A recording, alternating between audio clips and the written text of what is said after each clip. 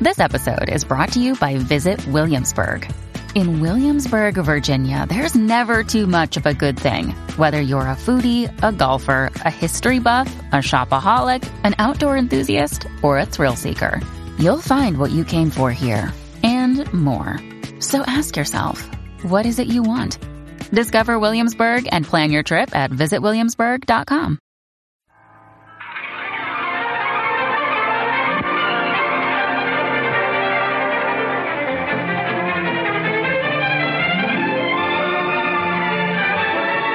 You are looking at a remarkable idea. An idea that has intrigued and attracted and literally thrilled thousands upon thousands of men, women, and children.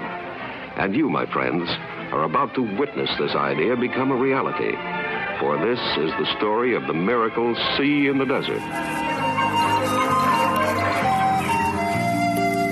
Michael Deacon. Michael Deacon.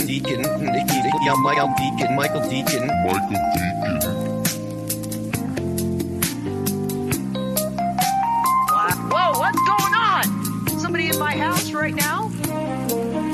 That Michael Deacon, he had the nerve to post. He had the nerve to comment on some of my posts on my Damaging Collie Combatants page. So you need Michael. He says you need Michael Deacon if you're going to have a Michael on. That is below. Oh shit! That is hitting below the belt. These may not be the end days, but they'll certainly do until the end days get here.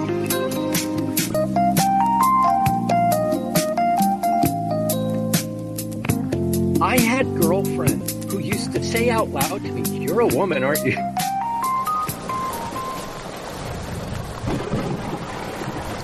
And welcome to a brand new life, to a brand new day, all the way from the wastelands of California.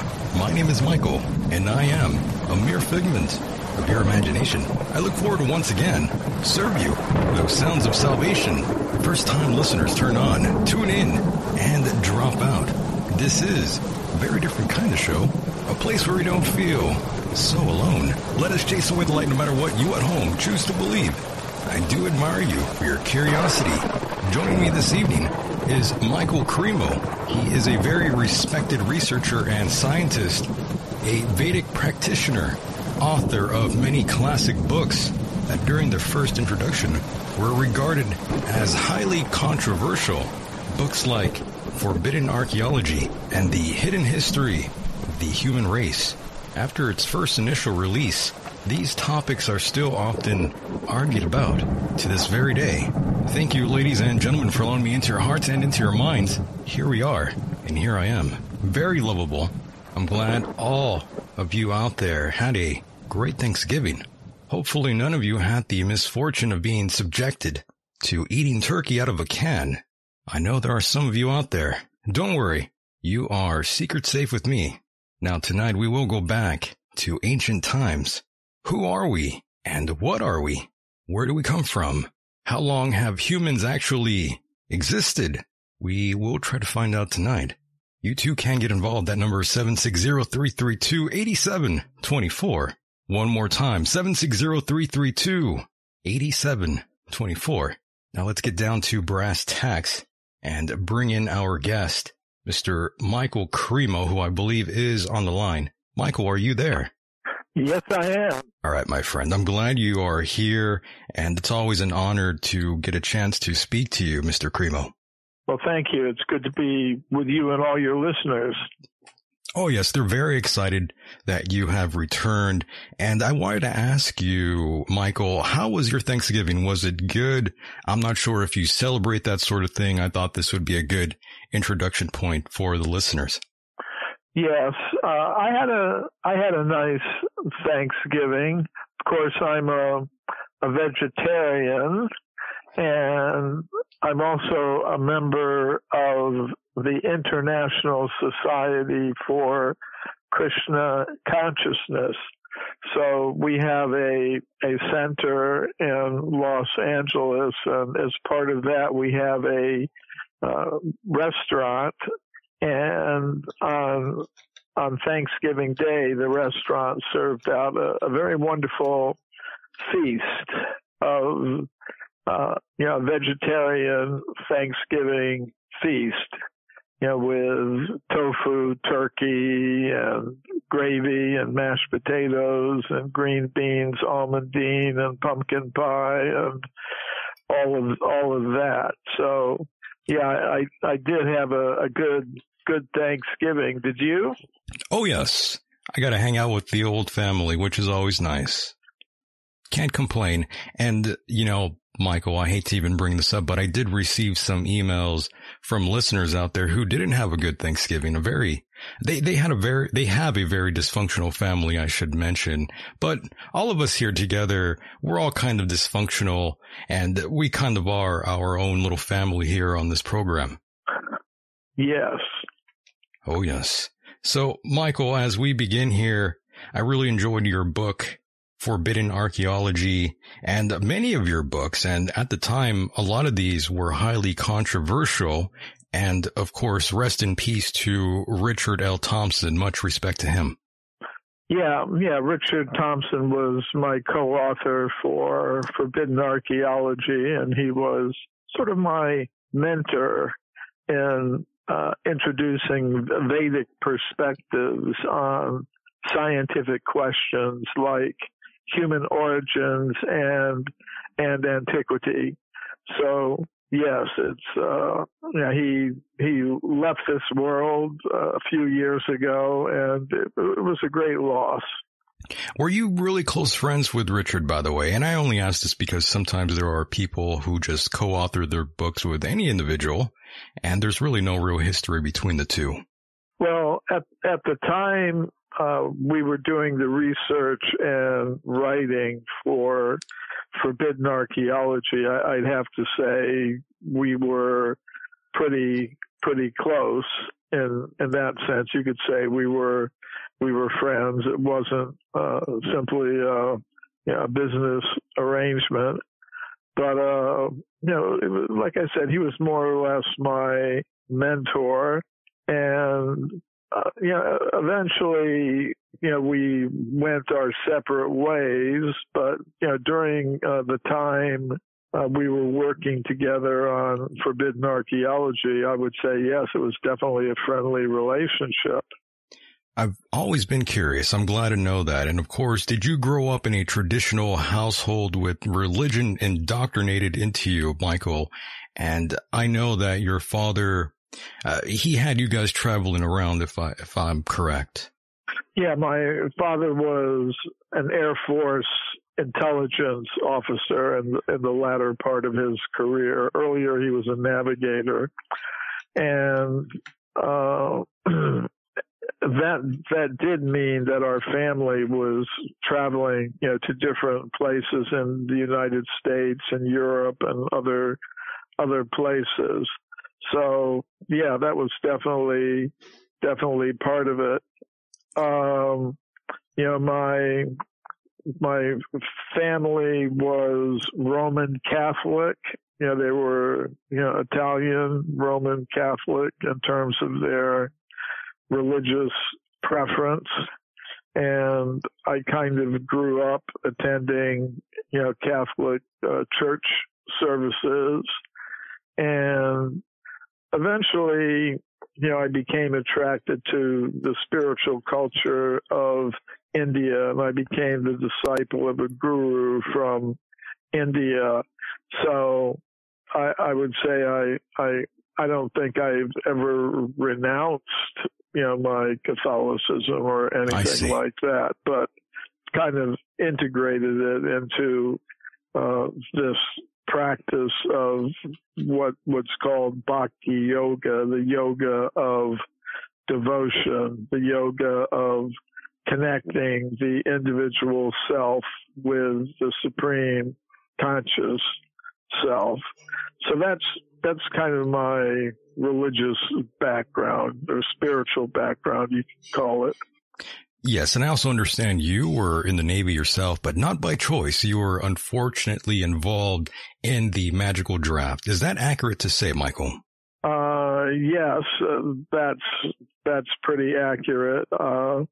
In the late 1960s '60s, I left my university studies and went to Europe to do some traveling, and because of that, I became subject to the draft, and I was called back to the United States, and they gave me the choice of spending 2 years in the Army or 4 years in the Navy or the Air Force. So I chose the naval services. Understood. And at this time when you were there, were you also sort of getting into Eastern sort of philosophy and their religion? I was interested in such things. I hadn't taken up the direct practice of what I've called bhakti yoga, the yoga of devotion. That came a couple of years later. But yes, I was interested in such things. I was kind of exploring different spiritual paths, and eventually they did lead me into my current position. Yes, and I still remember the 1996 NBC special, The Mysterious Origins of Man, which was insane when I saw it at the time, and it's still mind-blowing to this day. Yes, that was, my participation in that came about because, I was in touch with a lady in Louisiana who was the president of what's called the Louisiana Mounds Society. It was an archaeological group in Louisiana. And, this lady had gotten a copy of my book, Forbidden Archaeology. And, she told me once, said, Michael, I think you should send a copy of your book to Bill Coty, who's a television producer in New York City. So she gave me his contact information, and he got in touch with me. I sent him a copy of the book, and he got in touch with me and asked me if I wanted to take part in that documentary that he was working on, The Mysterious Origins of Man.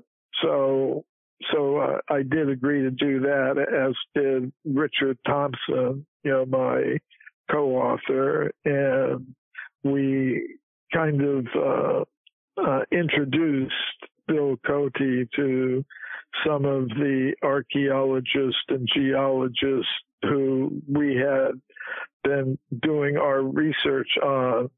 For example, we introduced him to Virginia Steen McIntyre, who was an American geologist who had done some work in Mexico at a site called Huayatlaco in central Mexico in the 1970s. And there, archaeologists had found human artifacts, and they wanted to know how old they were. So they called a team of geologists, including Virginia Steen McIntyre, to the site. And Virginia and her colleagues used 4 different methods, scientific methods, to date the site.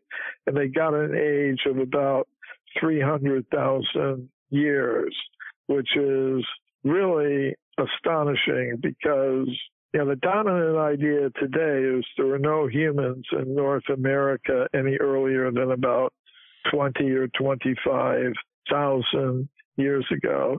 So to have this kind of evidence for a human presence going back almost 300,000 years was really quite astonishing. So, yeah, and, that documentary, The Mysterious Origins of Man, was really quite controversial in this sense. It was probably the first time that a major American television network, NBC, in this case, had shown in prime time a documentary that challenged the modern scientific ideas about human origins and antiquity. So some scientists tried to get the government through the Federal Communications Commission to investigate and censure and fine NBC for having shown this documentary. So it did cause quite a bit of controversy. It really did. And you drew a lot of heat with various individuals out there. One in particularly is fundamental creationist Ken Ham. Do you remember that gentleman? Yeah. To some extent, I get along with young earth Christian creationists to some, in this sense, yes, that, they think, the earth is maybe a few thousand years old. And I would say, based on my understanding, that the earth is a few billion years old. So what I sometimes tell people like Mr. Ham is that, well, whether we think the earth is a few thousand or a few billion years old, humans like us have been around since the beginning, and we didn't evolve from apes and monkeys. So on that basis, we can kind of agree about some things, although we would disagree about the age of the earth. And Michael, this is completely out of left field. This name just popped up into my head, and I was going to interview this individual just this summer, but there were some complications, and I was curious what your thoughts and opinions were on Zahi Hawass. As far as I know, he's an official in Egypt and the Egyptian government that has something to do with overseeing the archaeological activities in Egypt. I think that's his position. So he'd be, at least he used to be, maybe I think he still is, he would be able to give permission or deny permission for researchers to do research on the pyramids and the Sphinx and things in Egypt like that. And you had no crossings with him at all? No, I've never run into him myself. I think there are others. I mean, my research kind of focuses on archaeological evidence for extreme human antiquity. The idea that humans like us have been on Earth for millions and millions and millions of years. So there are other researchers who focus on the more recent aspects of archaeology, who look into the pyramids, try to determine what age they are. Are they, some researchers like Robert Bauval and others, by looking at how the pyramids are aligned to the background of stars, have been able to show that they were probably constructed about 11,000 years ago, which is a little bit older than most archaeologists and historians now believe. So I would say it'd be people like that who may have had some direct run-ins with Dr. Hawass, because that's their area of research. Maybe people like Robert Schock, who did research into the age of the Sphinx, and people like that. Right. Robert Duvall, another well-known researcher, very respected. Him and Zahi Hawass, they've had their issues. just like everybody else. But those two, their rivalry seems to stem back way into the early 90s. It's pretty remarkable. But that's neither here or there. I just wanted to bring that up. Maybe you might have passed by him and had a talk with him. But regardless, what resonated with you, Michael, in terms of ancient antiquity? Well, what resonates with me is, I mean, ultimately, it's not that I care so much about how old the human species is. Ultimately, I care about where we came from and where we should be going. So, you know, when I was doing the research for Forbidden Archaeology, I was looking at archaeological discoveries that contradict the current theories of human origins and antiquity. And you know, we found quite a bit of such evidence. We found human bones, human artifacts, human footprints that go back many, many millions of years, tens of millions of years, hundreds of millions of years. And that evidence contradicts the current theories. And that means we need some new explanations for human origins. Yes, sir. And I wrote a book called Human Devolution, a Vedic alternative to Darwin's theory, in order to propose such an alternative explanation. And for me, the most significant thing is that we have to understand what a human being is. You know, many scientists today will say we're just a machine made of molecules. That's all there is to it. But I would say we're something more than that. We're not just molecules. There's a subtle mind element, and there is the element of consciousness, which I believe exists independently from matter.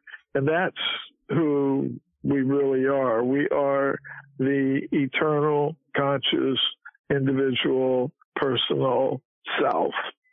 So, in other words, matter doesn't produce consciousness, but consciousness can come into contact with matter and become covered by it. And that process of the conscious self becoming covered with subtle material mind and a gross physical body made of the chemical elements is what I call devolution. The devolution of the conscious self from what I call the level of pure consciousness into the realm of matter. But it's a process that can be reversed, and consciousness can be restored to its original pure state. And Michael, we'll jump right back into consciousness in a moment here. And also I wanted to ask you about the Denisovans as well, since we were sort of towing the line as we go along here, but you kind of roll out Darwinism completely. What about something like panspermia? I think that's a good idea. Panspermia means that life in some seed form came to Earth from outer space, some other location in the solar system or the universe.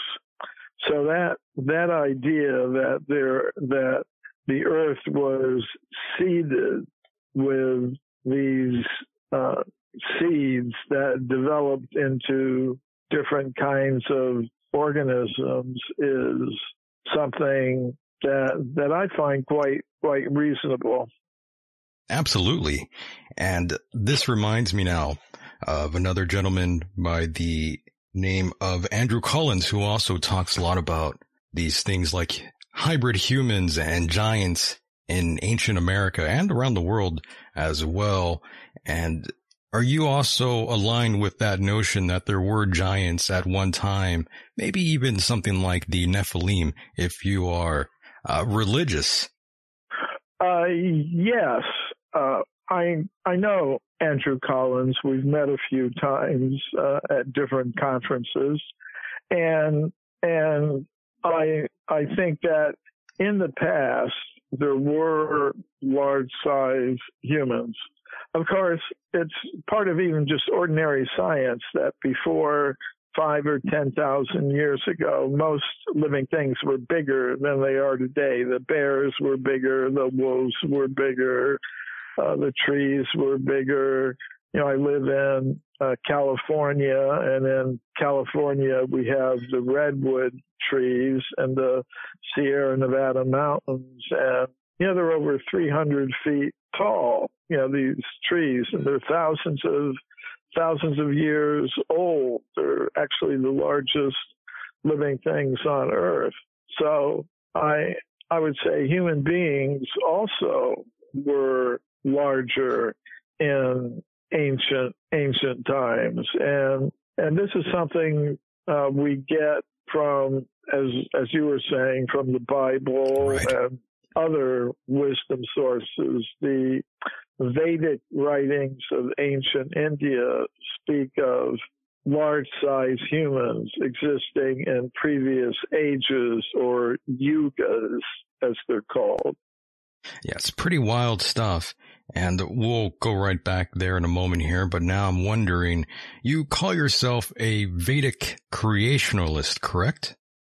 I've been called that, and I don't reject that in this sense that, yes, I do believe there's some higher cosmic intelligence that is responsible for some of the order and complexity that we observe around us. So yes, I would say I'm a creationist in the sense that I think that things were created or manifested in the universe by a higher intelligence. So you definitely believe in a God? I do. Okay. I'm a bit of an open-minded atheist of sorts. It's not that I don't believe in a God, it's just I don't have any supporting evidence, which is something the scientific world would say about a lot of things. If you don't have tangible proof of X, Y, and Z, then it must not exist. But then, of course, there are things in science that can't be measured. Would you agree with that concept, Michael? Seems reasonable to me.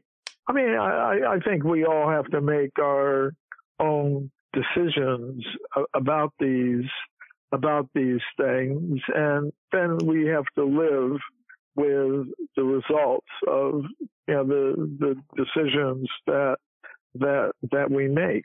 So if someone finds there's not sufficient evidence for them to accept the existence of God, however we want to define that, that's fine with me. I think I'm a strong believer in intellectual freedom, and you know, I think everyone has the right to make up their own minds about these things, and I respect the decisions that they make. Absolutely. Yeah. I'm with you on that one, Michael. No argument from me. Everyone is free to believe whatever they want, whatever makes truth to them, whatever resonates within those individuals is always where you want to go. Follow your heart, even though that's kind of cliche. That's sort of the truth, though, Michael. I think so. Yeah. And another thing I did want to ask you about here was the fact that you definitely believe that humans existed millions and millions of years ago, and strangely enough, you find reports of all sorts of things that go on in Africa. You have the giant footprint. Michael Tellinger, another individual out there who talked extensively about these things. Have you visited that site, by the way? I've visited South Africa, and I met Michael Tellinger there. We didn't go to that specific site, but I've seen the pictures and videos about it on the web. It's basically you've got a human footprint about 15 feet tall and 5 or 6 feet wide, and it's in granite. So that, I mean, normally you would expect a footprint to be found in what's called sedimentary rock, rock that was sand or mud or clay, something like that you would get a footprint in. That's normally where you would get a footprint. Granite is an igneous stone. In other words, like it was originally in a molten lava-like state. And, normally you wouldn't expect to find a footprint in granite, but maybe it's possible. Yeah, I wouldn't rule it out completely. And of course, out in South Africa, there are those spheres that do exist that are apparently 2.8 billion years old. Yeah, we mentioned those in Forbidden Archaeology. In the Forbidden Archaeology book, we have an appendix in which we look at what we call extreme anomalies. I mean, things that are really kind of wild in that sense. And these round objects that have been found at a mine in South Africa near the town of Ottosdal in the western Transvaal region kind of fit in that category. These objects are 1 or 2 inches in diameter. The most interesting ones have parallel grooves, 3 or 4 parallel grooves that go around the equators of these spheres, these round metallic objects. And they were shown in the documentary The Mysterious Origins of Man. But NBC had told Bill Coty that before they could be included in the documentary, they had to be submitted to an independent company of metallurgists for analysis. So that was done, and the metallurgists said they couldn't tell how the grooves were formed on these objects. So my position is until somebody shows me some really convincing evidence that these things can occur naturally, I'm willing to consider the possibility that the grooves on these metallic spheres, which are made of hematite, which is semi-precious stone, that these engraved lines that go around the center of them are the result of some kind of intelligent being, human-like. Excuse me. No worries. Some kind of intelligent human-like being who made them. Very, very interesting. And of course, you do believe that man and dinosaurs coexisted. Is that correct? Yes, I think humans existed before the time of the dinosaurs, during the time of the dinosaurs, and after the time of the dinosaurs. Yeah, that's pretty extraordinary. If we really did exist at a time and there were dinosaurs roaming around, that would be pretty dangerous for us, I would say. Yeah. Of course, even today, there are large, dangerous reptiles. Very true. For many years, I lived in Florida, and you have to be careful there because there are alligators, and they will come out of the water and they'll attack children or pets, dogs, or even people.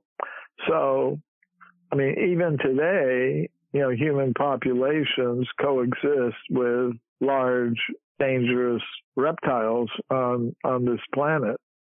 Yes, definitely. And we were talking about giants and some of these things that don't exactly match up with some of the timeline that some academics would want you to follow along with. I'm curious now if a lot of this sort of suppression is still going on in that sort of world, in the institutional sort of world of archaeology. I would say yes, there is a process of knowledge filtration that goes on in the world of archaeology. But archaeology is not monolithic. There are basically, I would say, three groups in the world of archaeology. I would say there's one group which I would call the fundamentalist materialist, who are very much committed to the currently dominant Darwinian theories of human evolution for more or less ideological reasons, not purely scientific reasons. Then that group, they are very much opposed to the kind of thing that I do. They don't want to hear about it. They don't want anybody else to hear about it. But then there's another group which is committed to the current ideas, but for more or less scientific reasons, which means they're willing to listen to alternatives. And it's because of that group of archaeologists that I've been able to present papers about my work at meetings of the World Archaeological Congress and the European Association of Archaeologists and other professional organizations of archaeologists. And then there's another group which is quite small, and this would be archaeologists who actually agree with me. So I would say, yeah, you've got these three basic reactions to my work. The kind of archaeologist who's just absolutely opposed to what I do, the more open-minded ones who are at least willing to listen, even though they may not necessarily agree with me. And then there are those who actually agree. And admittedly, they're kind of small in number these days, but that's how these things work out.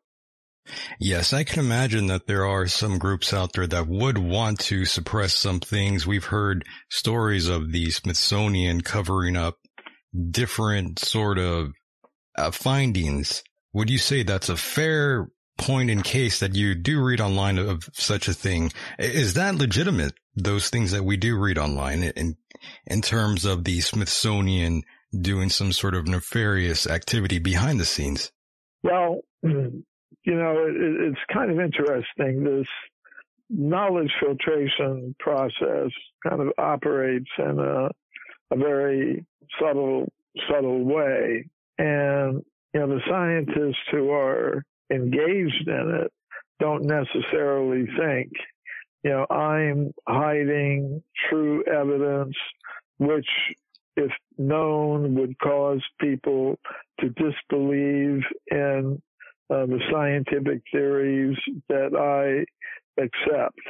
They don't see themselves like that. They see I'm a responsible scientist. And, this particular case of archaeological evidence for extreme human antiquity it has to be wrong. I don't know exactly how it's wrong, but I'm sure one of my colleagues down the hall would be able to tell me if I brought it to his attention.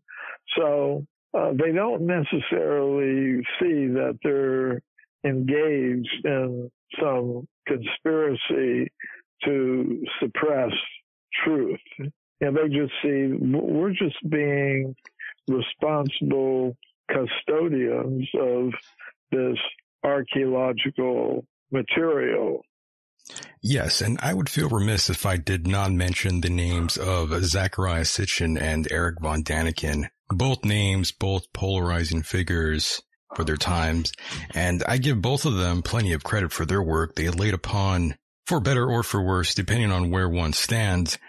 Eric von Daniken and Sitchin, even in passing, both have played a very fundamental and vital role into getting the ancient astronaut theory sort of ushered into the mainstream, and of course as well as the TV program Ancient Aliens, and I believe you were on the program at one time too, Michael.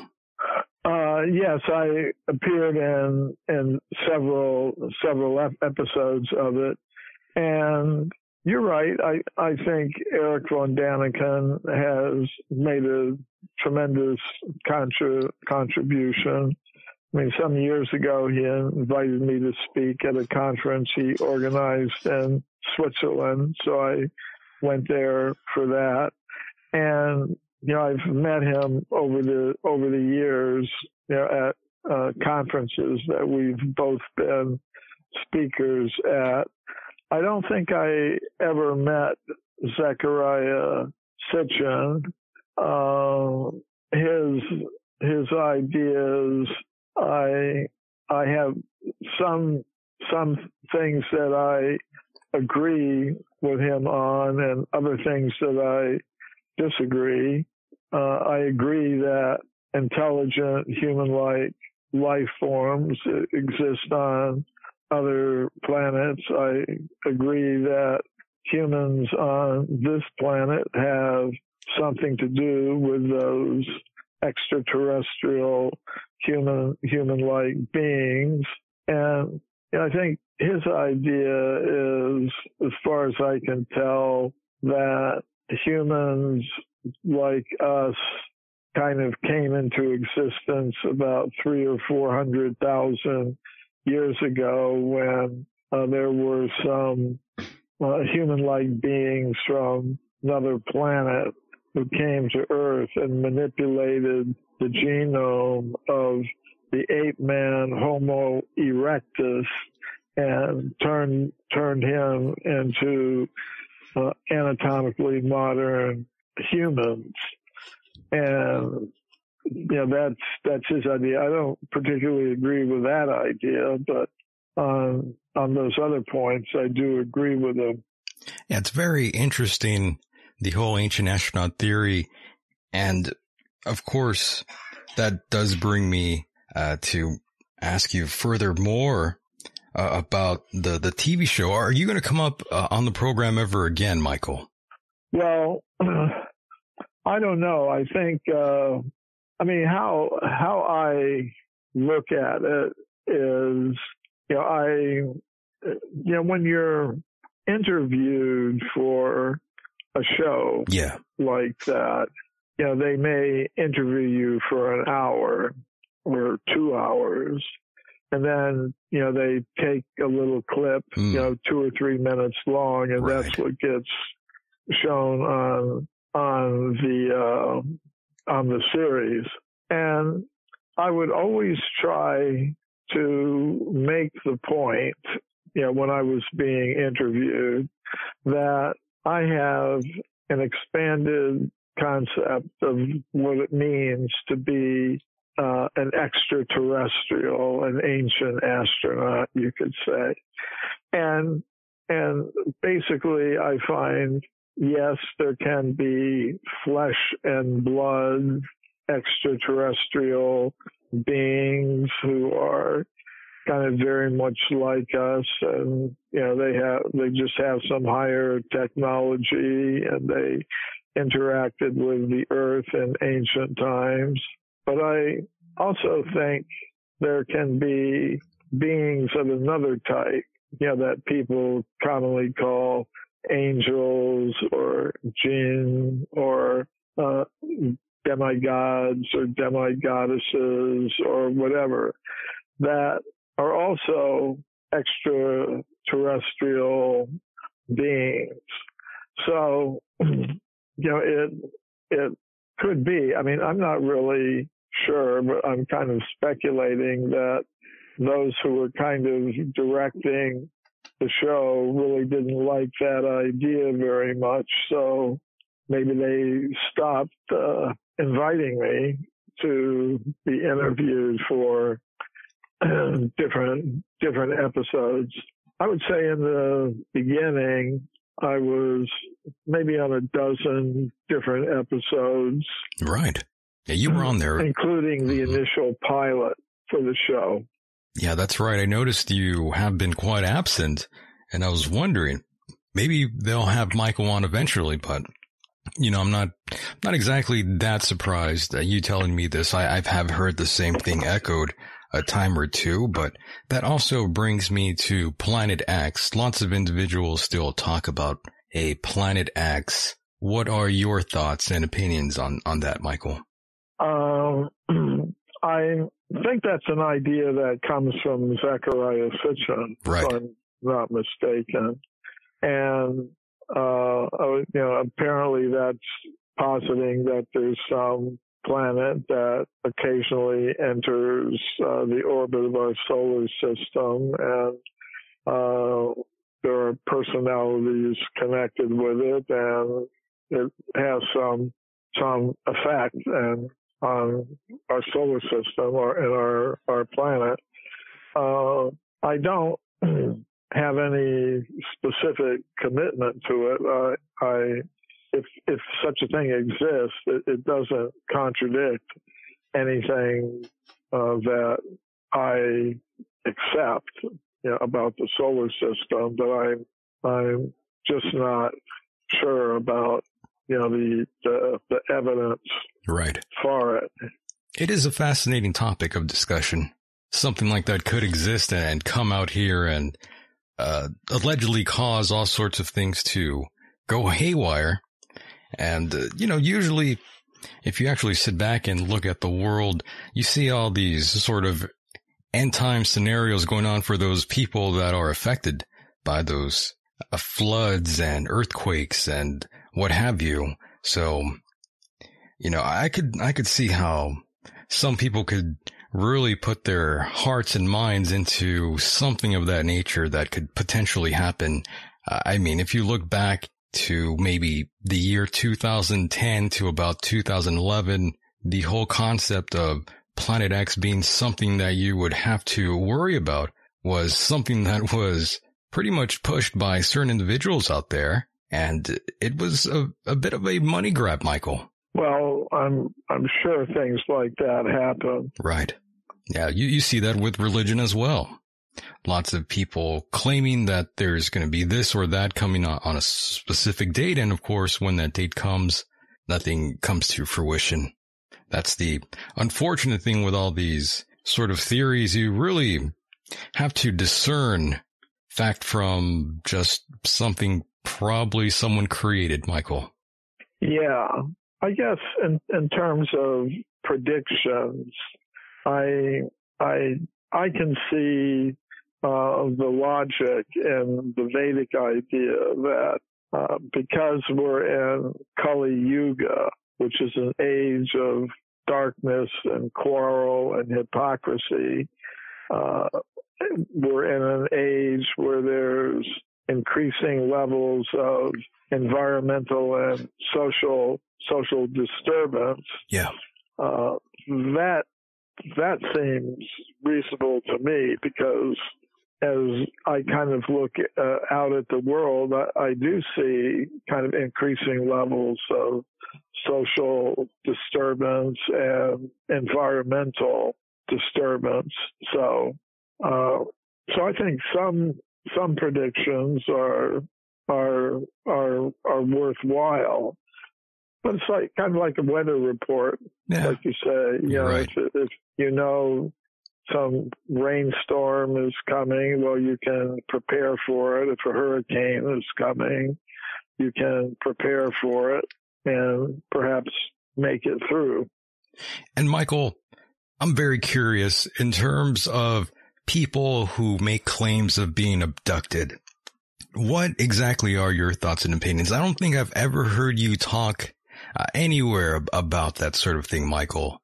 Well, I do mention it in my book, Human Devolution. Did you? Where I speak about the evidence for us humans, us terrestrial humans, being part of a whole cosmic hierarchy of beings. And as part of that, I kind of discuss the evidence for extraterrestrials, UFOs, and things of that nature, which also includes accounts of abductions. So yes, I do talk about that kind of evidence in my book, Human Devolution. So, and I think it's valid that, I mean, people do report these things. I've met some of the people who have reported these things. I mean, once I gave a lecture at MUFON, New Hampshire, some years ago. Eric von Daniken was there, but also some abductees, some very famous abductees were present at that meeting. So yeah, I'm aware of such things, and I think such things really do happen. Yeah, just a couple weeks ago, I had Travis Walton on here, and we were talking about his abduction case. And I'm always curious to ask several guests what their thoughts and opinions are on the abduction phenomenon, and if they are aligned with it. And of course, there have been plenty of individuals, of course, that have sort of embellished their sort of experiences, and we've seen them time and time again at certain conferences. We won't have to mention names, but we know those individuals are out there, Michael. Yeah, I'm trying to think of the person that I met at this MUFON conference. I think her name was Betty, trying to remember who it is, Betty something. Betty and Barney Hill. Betty Hill, yeah. You actually saw them at a conference. Yeah, okay. She was at this conference that I spoke at MUFON, New Hampshire, several years ago. So, yeah, I did have a chance to meet her, and I guess hers is one of the classic cases. Yeah, one of the most likely one of the most famous ones, that case, and the Travis Walton abduction too.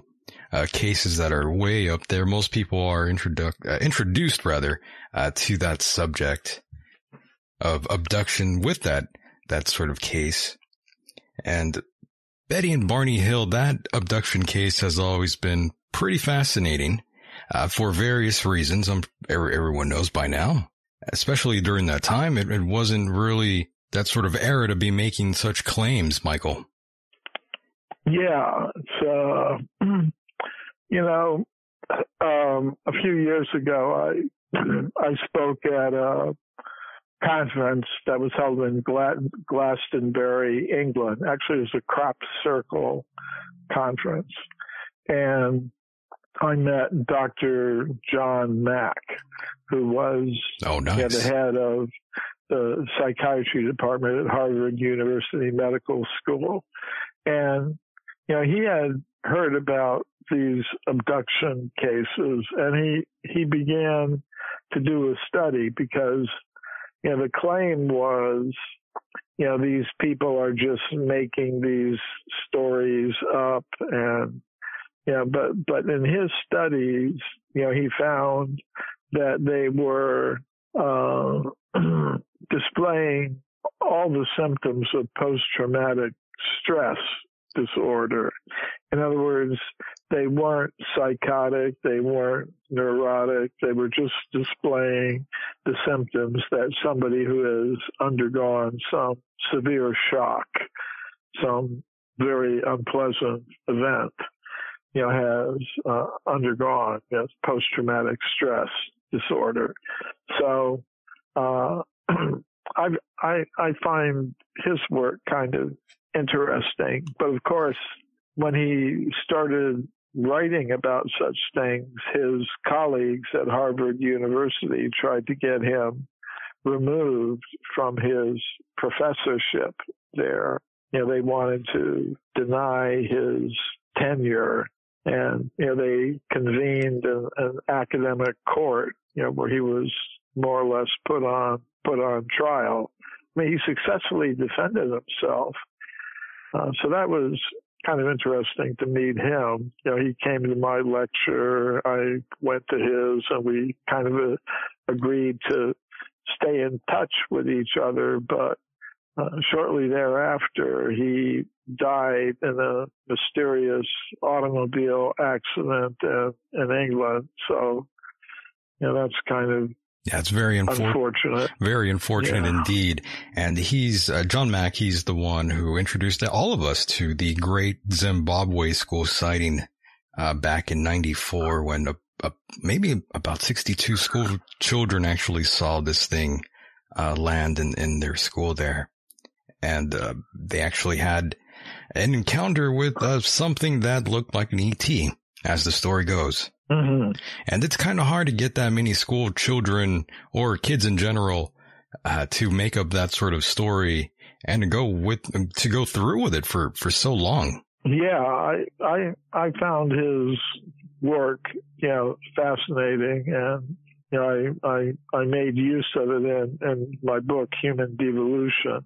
And Michael, you yourself have not had any sort of UFO sighting or anything paranormal. Is that correct? I would say that I've had some paranormal kinds of experiences.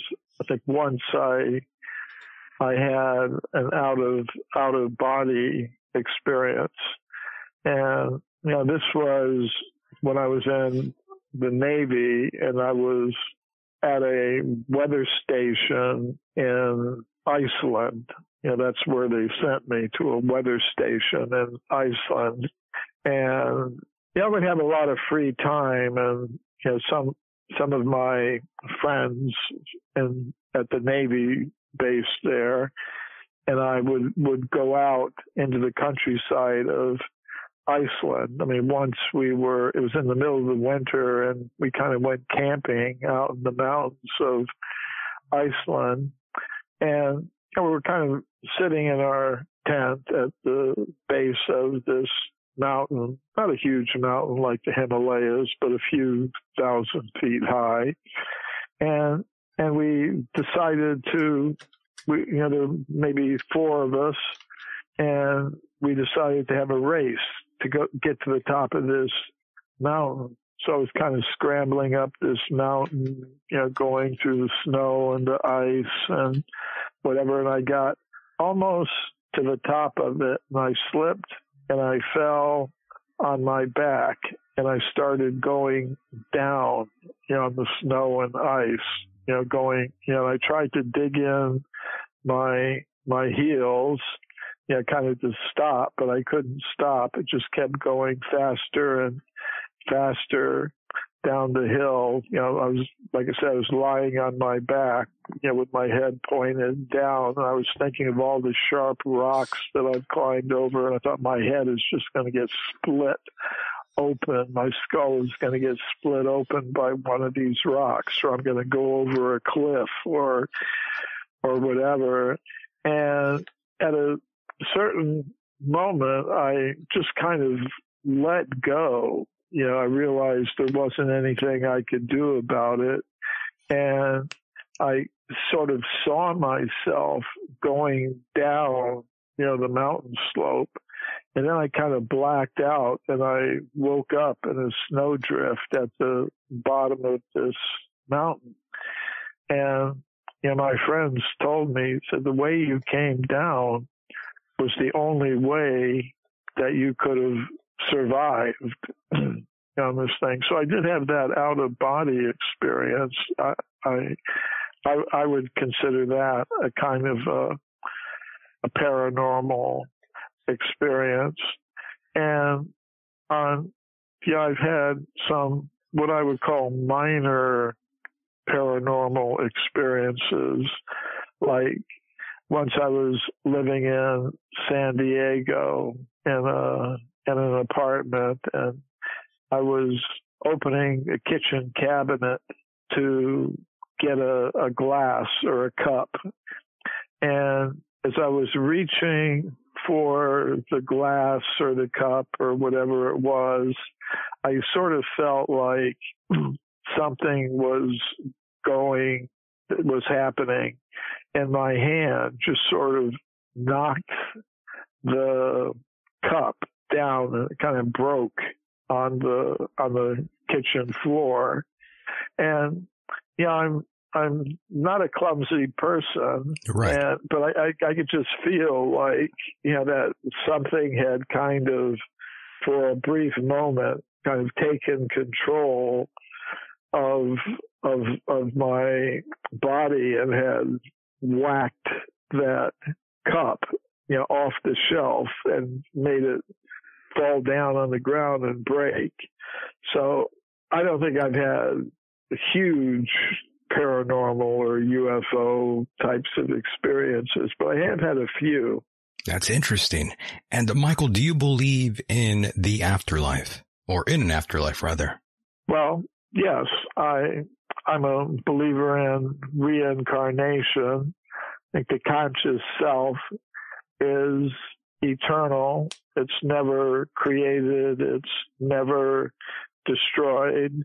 And, the material body that we temporarily inhabit, it comes into being at a certain point in time. And at a certain point of time, it goes out of existence. So, and then I would say the conscious self goes on to take another material form according to its level of consciousness. So, yes, I do accept an afterlife. And in terms of the Vedic texts, do they talk at all about channeling or anything of that nature? I would say yes, in this sense that if one is able to control one's mind and senses, one is able to get direction from what's called the super soul or the param atma.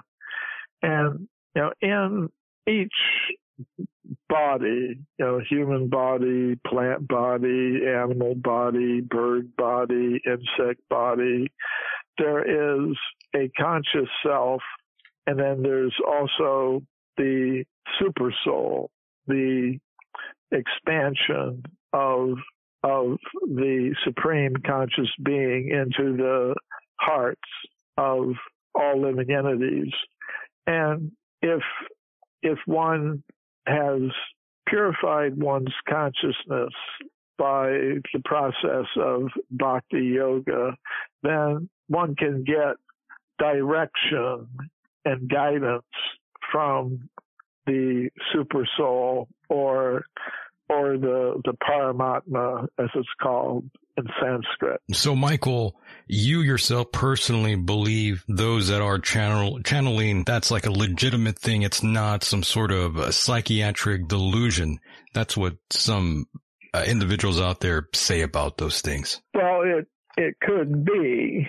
I'm not saying that in every case right. where someone reports channeling a communication from some being, source, right, be it an extraterrestrial being or an extra dimensional being.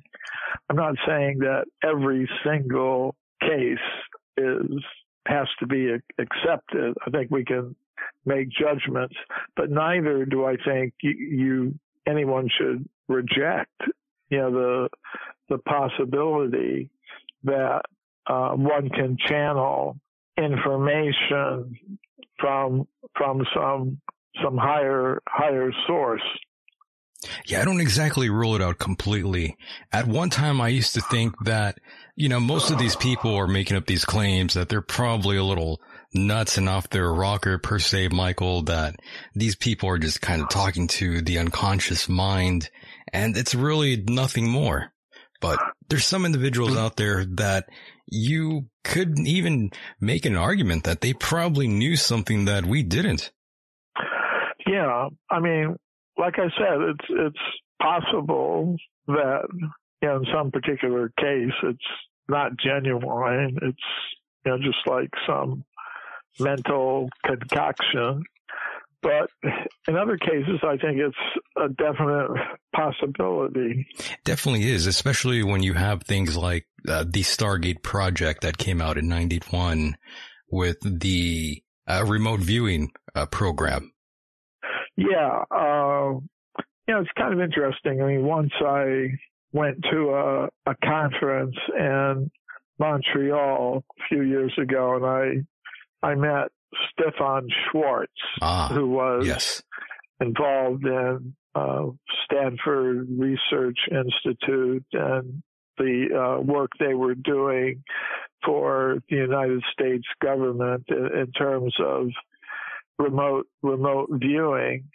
And it's kind of interesting how I met him. I had checked into the hotel, and I checked into my room, and then I'd gone out, and then I came back and opened the door to my room, and there was this man sitting in my room, and it was Stefan Schwartz, and he had been assigned the wrong room, I guess, but we kind of talked, and I went to his lecture on remote viewing at this conference, this workshop he had, and he did an interesting exercise. There were maybe about 100 of us, participating in the workshop. So he selected 3 people, I believe it was, and told them to get in the taxi, get in the car, and drive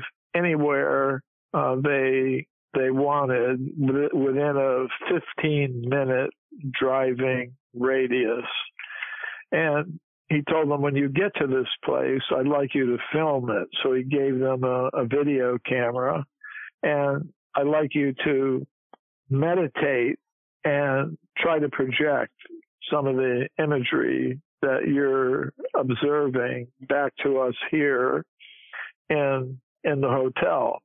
So, 3 people went away, they got in the car, and then for the next 15 minutes, Stefan Schwartz sort of told us, okay, and in a few minutes, I'm going to be asking you to write down what you observe, and I don't want you to think about it. I don't want you to evaluate it. I don't want you to rationalize about it.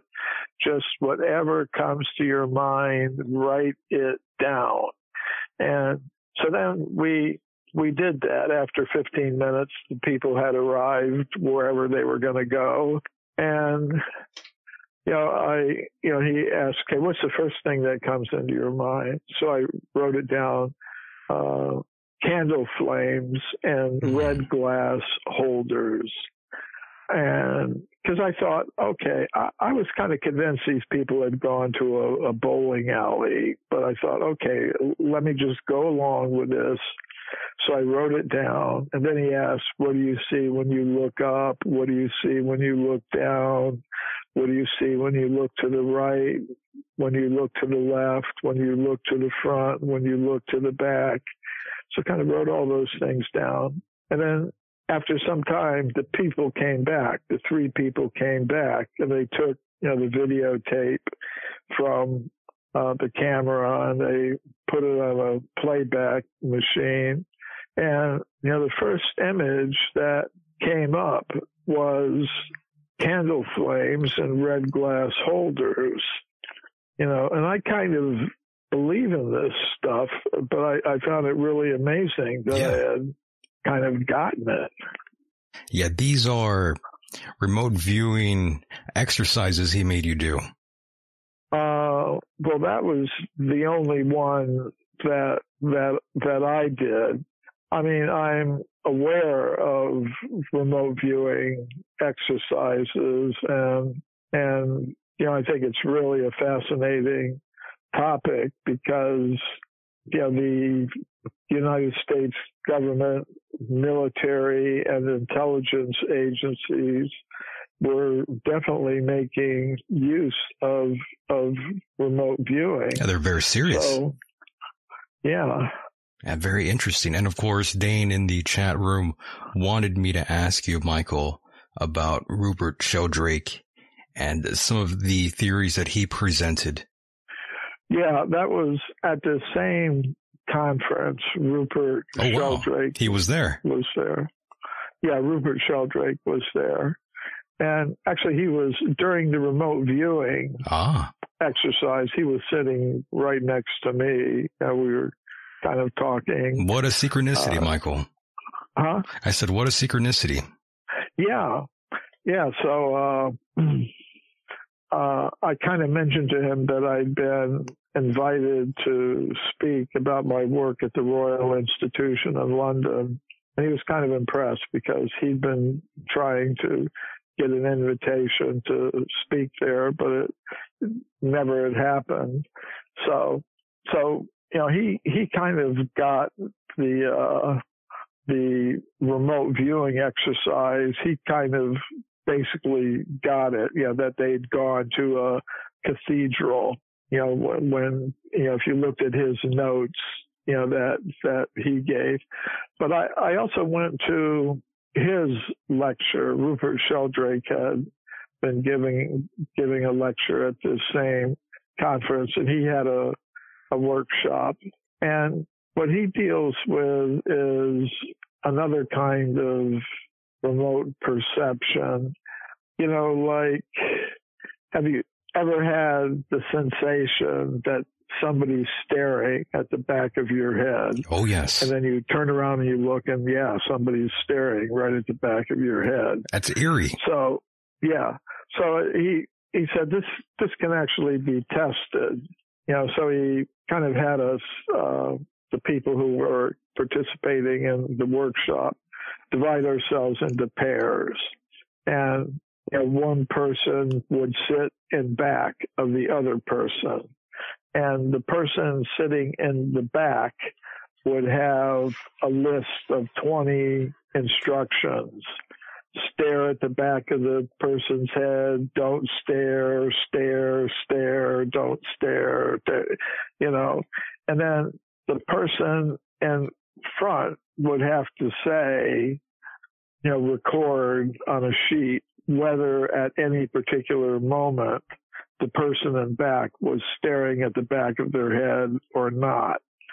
And, if you just assume there's no paranormal effect and that it's just chance, then you would expect that the person sitting in front would get it correct 50% of the time.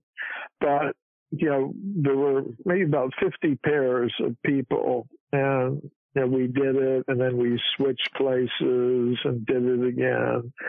And I think the average for the whole group was something like 70% correct. Oh, wow.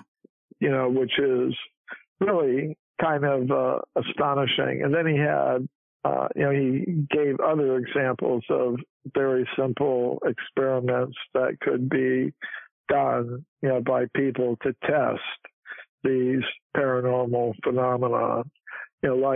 Sometimes your phone rings. The phone. You have a sensation. Yeah.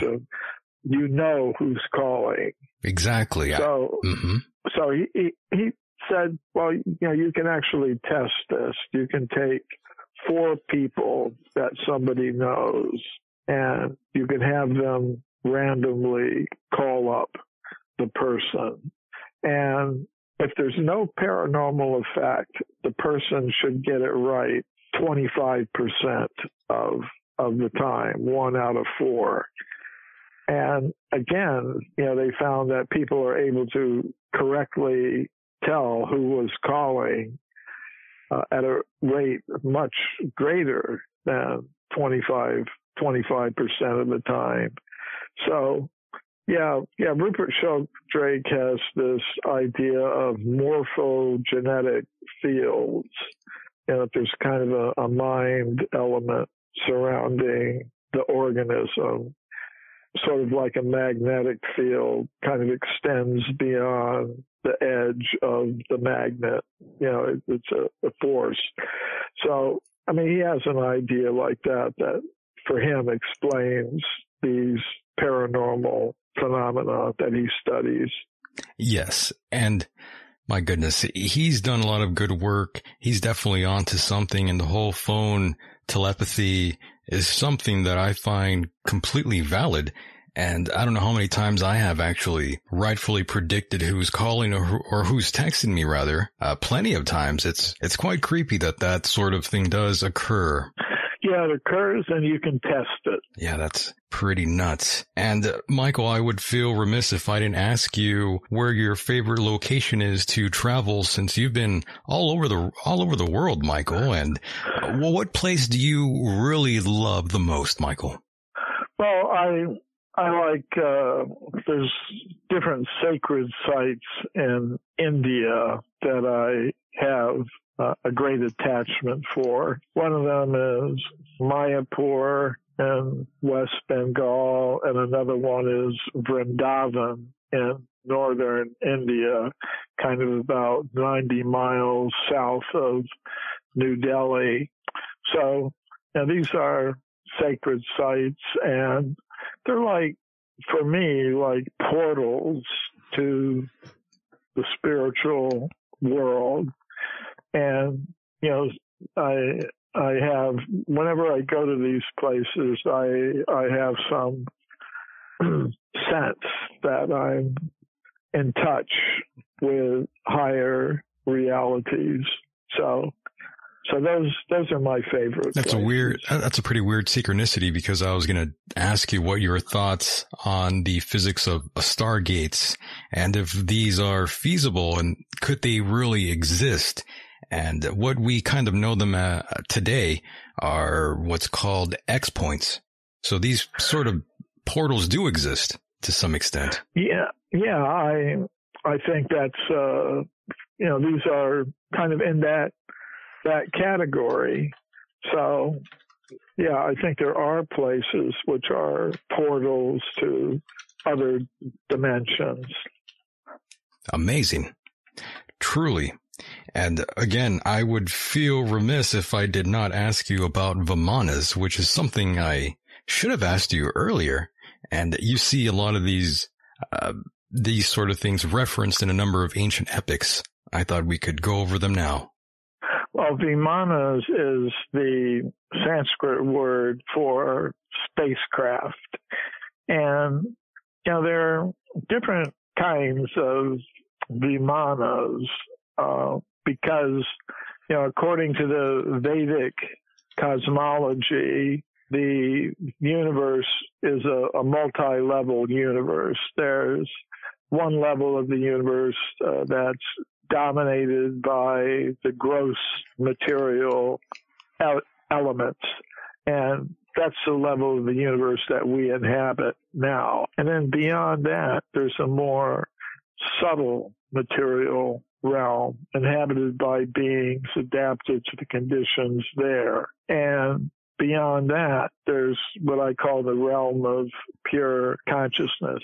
So each level has its Vimanas or spacecraft. There are purely conscious spacecraft. There are Vimanas or spacecraft that can be manifested by yogis and others using their mystic powers. And then there are Vimanas or spacecraft that are manufactured from metals. kind of like our airplanes or something. So there are extensive accounts of these Vimanas, of these different kinds in the ancient Sanskrit writings of India, and there are depictions of them on carvings on temple walls and things like that. So it's a fascinating topic. Extremely fascinating. And of course, you reminded me of the word Atma, the absolute knowledge and absolute consciousness. Yes. Yeah, the Atman is the self. And the self is by nature eternal, full of knowledge, and full of ananda or bliss. And there's a supreme conscious self who's known by different names. One of them is Krishna. It means all attractive. Right. And each Atma has a relationship with the supreme conscious self, which can be discovered by the practice of bhakti yoga, the yoga of devotion.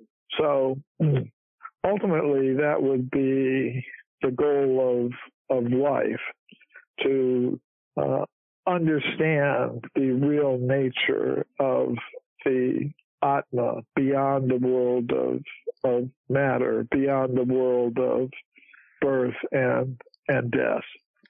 I feel like I could talk to you another hour about that subject, but we are running out of time here. We only have about 10 more minutes, but as we wrap things up here and wind down just a bit here, I wanted to ask you about things like Lemuria and Atlantis. Are these, in your opinion, are these actual locations, or were they just more of a creation from just men that were, let's say, bored? Well, I think it's a fact. It's just an accepted scientific fact that over the past several thousand years, the sea levels have been rising. And this means that there are inhabited areas of the earth, areas that were once inhabited by people that are now underwater. So marine archaeology is becoming a growing discipline. So I take it as something real, that there were inhabited areas of the earth surface that are now covered by ocean waters. So, there's the case of the city of Dwarka in India. It's a fabulous city, Krishna's city on the shore of the Gujarat state in northwestern India. Thousands of years ago, it said it was covered by the ocean. So if you go there today, off the coast of the present town of Dwarka, they have found under the water the remains of a sunken city. So that's an example of one of these places that was once inhabited but is now under water. And in South India, they have what they call Kanya Kumari, which was an area that was once inhabited but is now under the water. So I think all of these things, whether we call them Atlantis or Lemuria or Dwarka or Kanyakumari, they have some reasonable basis in fact. Yeah, I was always fascinated with Plato's writings, like many people are naturally. And Michael, as we wrap things up here, I did want to leave you with the final word. And of course, I definitely wanted to ask you this last question. How would you want history to remember you, Mr. Cremo? Oh, that's a fascinating question. I would like to be remembered as someone who stood up for the truth as he understood it. So that's how I would like to be remembered. Amazing. Michael, it's always an honor and pleasure to have you on the program. Please feel free now to plug anything you'd like, your website, your books. The floor is yours, my friend. Go ahead. Okay. If people are interested in following up on my work, the first stop is my website, mcremo.com,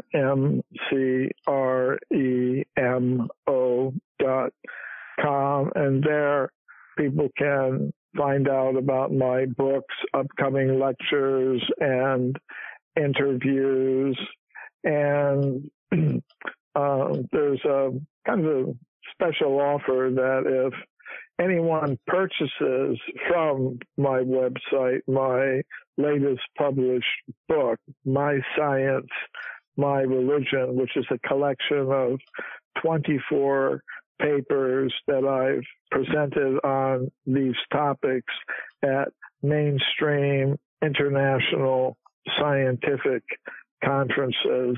If anyone purchases that book, My Science, My Religion, from my website, they'll also have an opportunity to request a free copy of Bhagavad Gita, which is one of the philosophical and spiritual texts of ancient India that have inspired my work.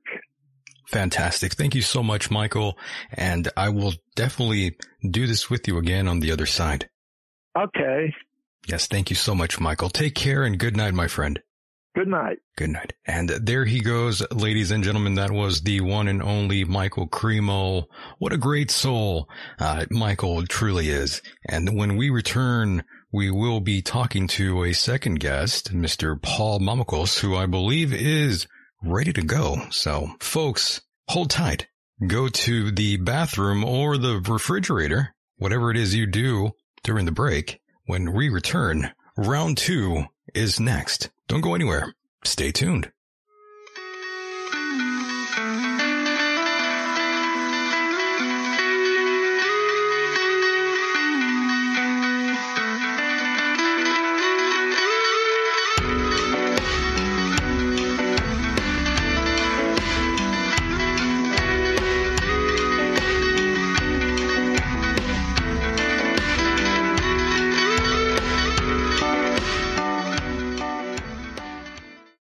And welcome back to the second half of the program. Glad to see all of you out there. And I was informed there's someone streaming this right now on their channel.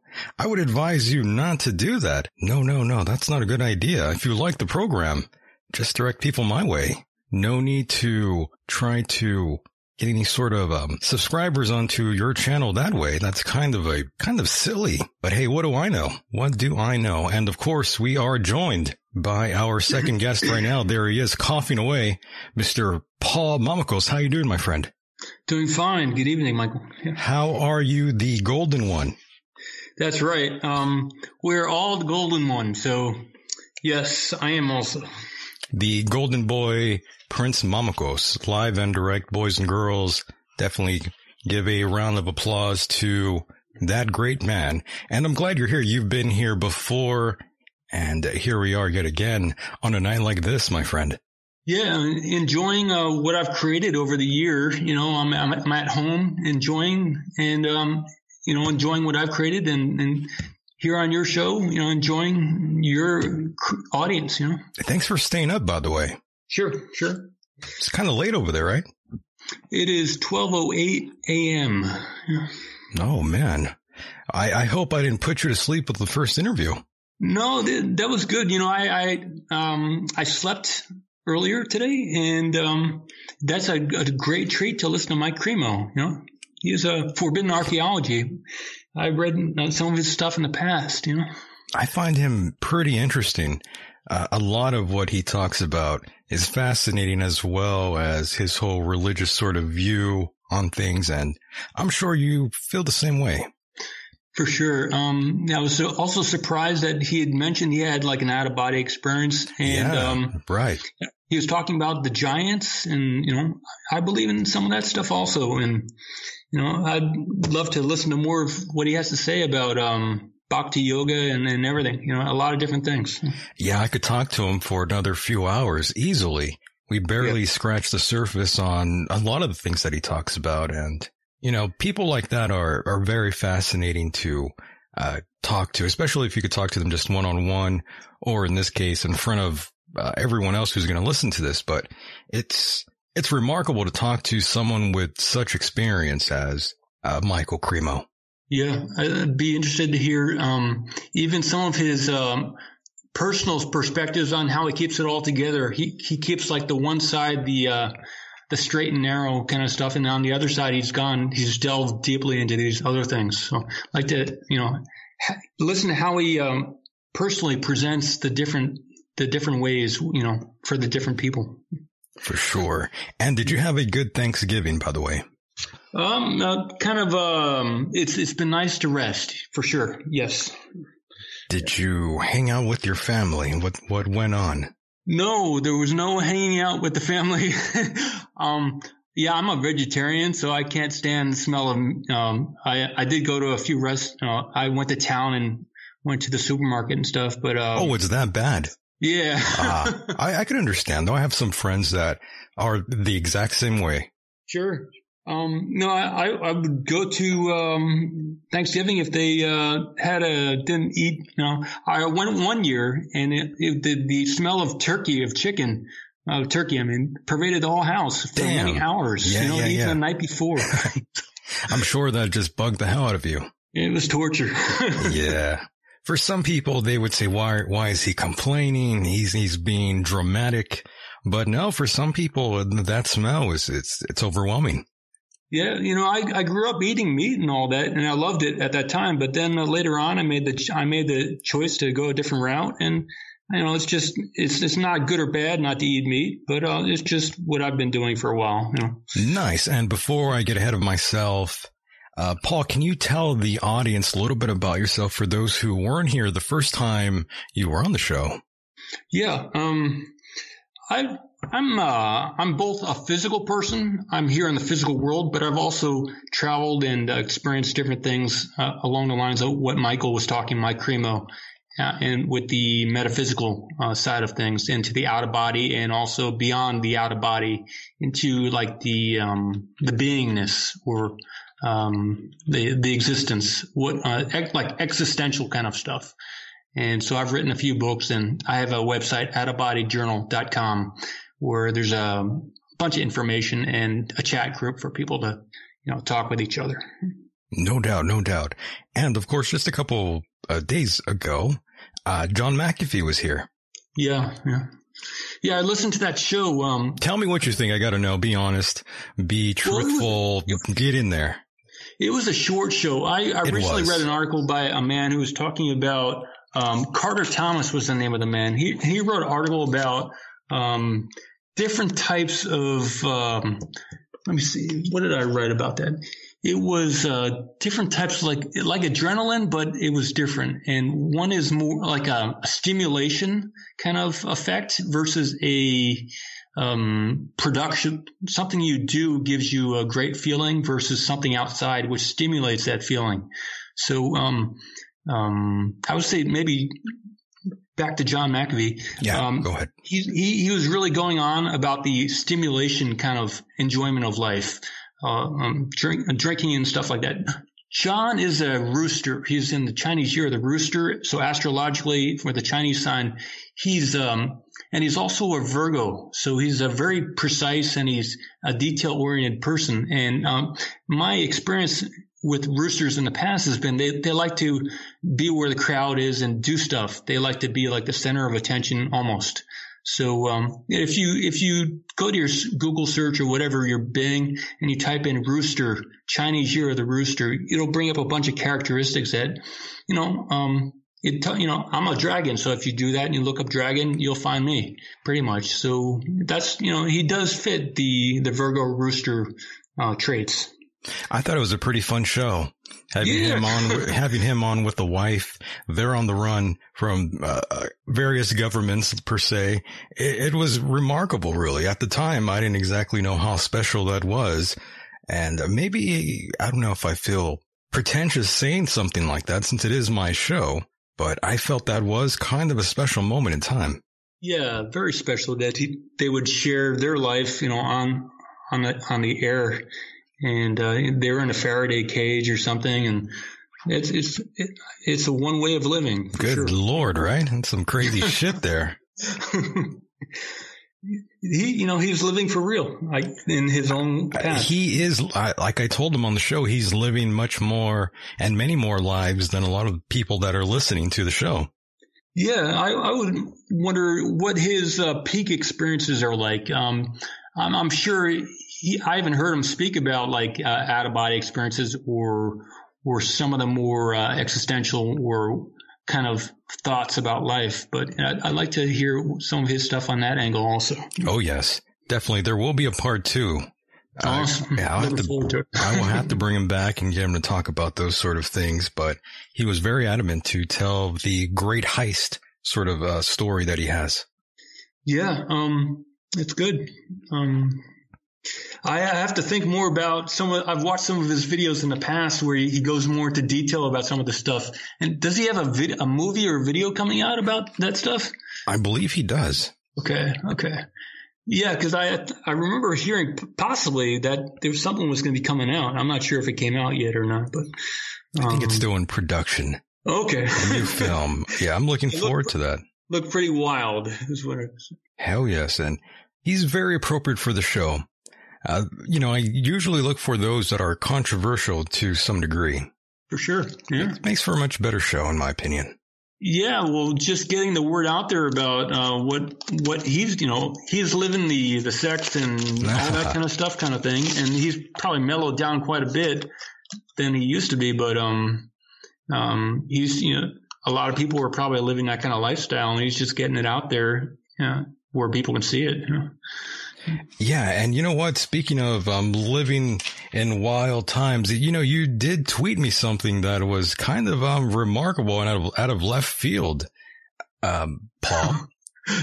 Yeah, I know what you're talking about with Rollo Tomasi. Is that what you're talking about? No, it was a quote from the Rational Man. Oh, yeah. Hypergamy, huh? That's what. Yeah. Do you mind if I read that? Go ahead. It's not my quote. I think it's. I know it's not Tomasi. For sure. I know it's not your quote, but the fact that it came from you, I thought, well, holy shit, that's kind of out of left field.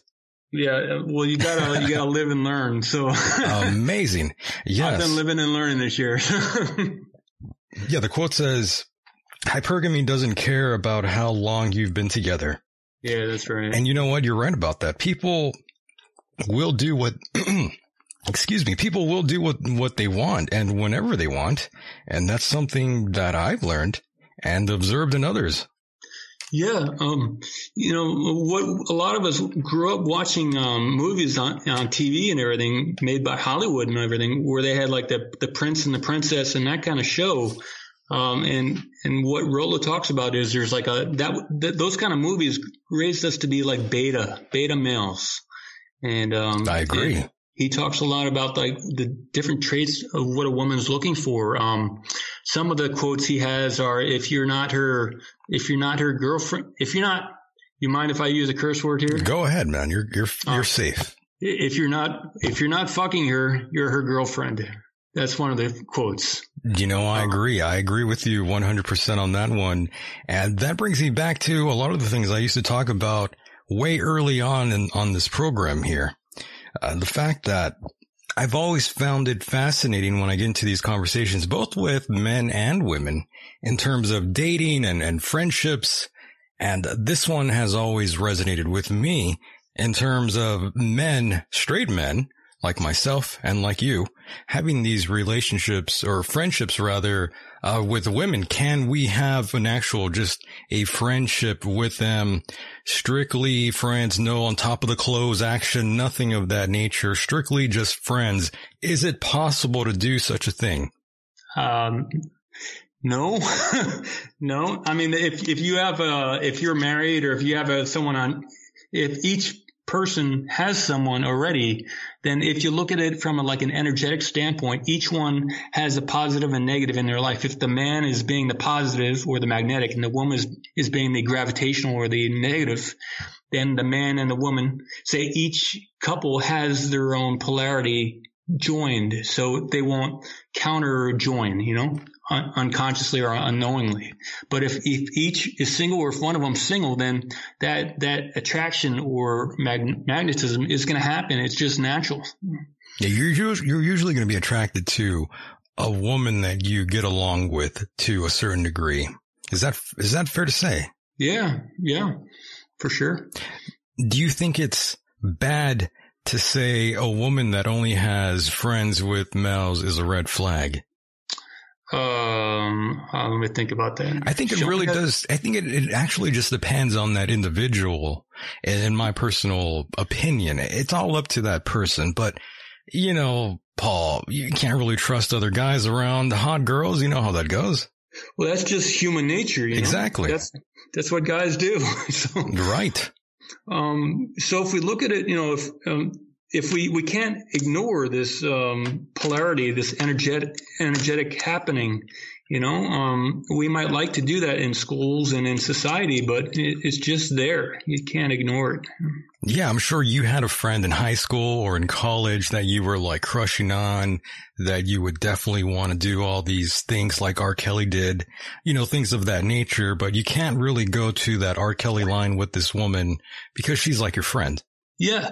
And people talk about like the teenage years. Is that natural or is it just a delayed adulthood? Once people hit maturity, once they reach that point, then, there is really no teenage. There's just the adult, and we can make, this is my belief. And there's another guy named John Taylor Gatto. He talks about this also. But it's really unnatural to call someone a teenager, in my opinion. Can you be friends with a married woman?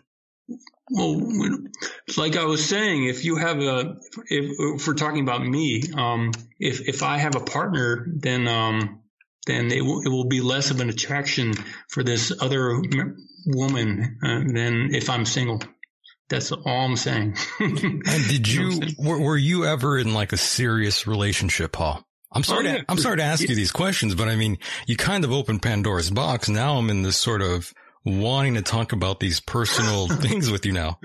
That's fine. Yeah, that's fine. Yeah, I was very strongly in love with a woman at one time. Oh shit. Okay. Were you? Yeah. Don't tell me you met her in high school though. No, I didn't. I was about to just go in there and choke you. I have a friend or had a friend, like he was like my best friend in high school. And this guy, he like married his high school sweetheart. And this is like the only girl that he like banged. And I know that's kind of romantic for some of you out there, but for me, it's kind of a mess. I mean, why would you want to sort of get married with someone who met you early on, that one version of you from years ago? It's just a little silly to me, but I mean, I'm completely different from most individuals that anyone will ever talk to. So my line of thinking is probably completely irrational from someone else you'll meet, let's say like at a Starbucks.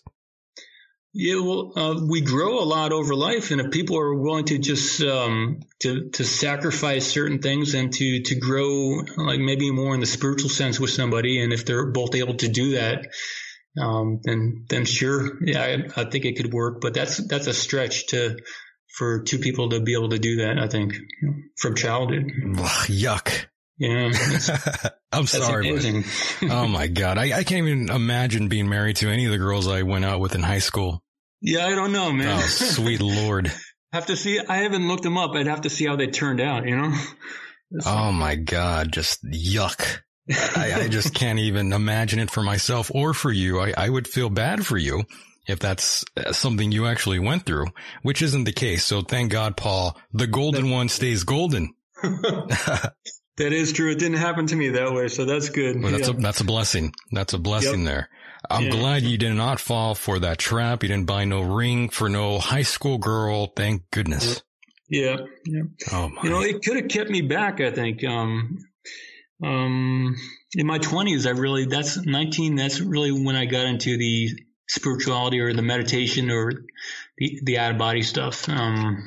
I don't know. During that time, I was looking for maybe a woman who would be interested in exploring things while also doing the spiritual stuff, but I never found it. Where were you looking, if you don't mind me asking? Well, what area? Yes, like location, geological location. Yes. What state you're saying? Yes, sir. Oh yeah, I was in Virginia. Virginia, that's why. See, you need to go, like, Paul, I don't want you to think this is like a negative thing, but no. I would highly suggest if you were looking to run through some strange, the best place for you, Paul, would be somewhere like Sedona, Arizona. You'd be killing it there. I've been there. I haven't stayed there, but I've been through there. Yes, it's a good place. Or Flagstaff or Tucson. Some hot women there too. Arizona, those places. Beautiful women there. Paul, you would be the man. You'd be the golden one. Yeah, so for the guys who are listening to this, you should check out Rollo Tomasi on YouTube, and it'll save you a lot of hardship in your life. No matter your age, if you're a younger kid or if you're teenagers or if you're later in life, check them out. And maybe you should interview them sometime, Michael, if you can get them on, or if you guys can synchronize your schedules. That'd be great. That's a great idea. Thank you for that suggestion. And by the way, in the chat room, Truth in Doubt says Virginia is for lovers. Well, yeah, it's also a highly liberal state. So no further comment on that unless you ask. But so, Paul, what kind of women are you into? There's a lot of female listeners of this program, and sometimes those women actually go and message the guest. It's happened on more than one occasion. I know I shouldn't say that or tell you how sausage is made, but it's my show. I don't really give a shit. I'll do whatever I want. So be prepared. Right. Well, that's great. All women are a little bit crazy, so you have to expect that. They are. Well, that's good. Yeah. And also open to the spiritual side of life or the energetic side of life. Spiritual isn't as important as energetic, as most people can confirm, probably. Energetic. I was with a pagan woman. I shouldn't talk about that stuff. You could tell us. We're all friends here, and we're only trying to help. Okay. Well, sometimes in a relationship, there can be like electrical kind of stuff happens between the two people. Oh yeah, I know about that. And that's good stuff. It is. So make some mistakes. It's a good time. Yeah, spiritual or energetic or someone who wants to grow or learn together or something like that. That's probably the most important thing.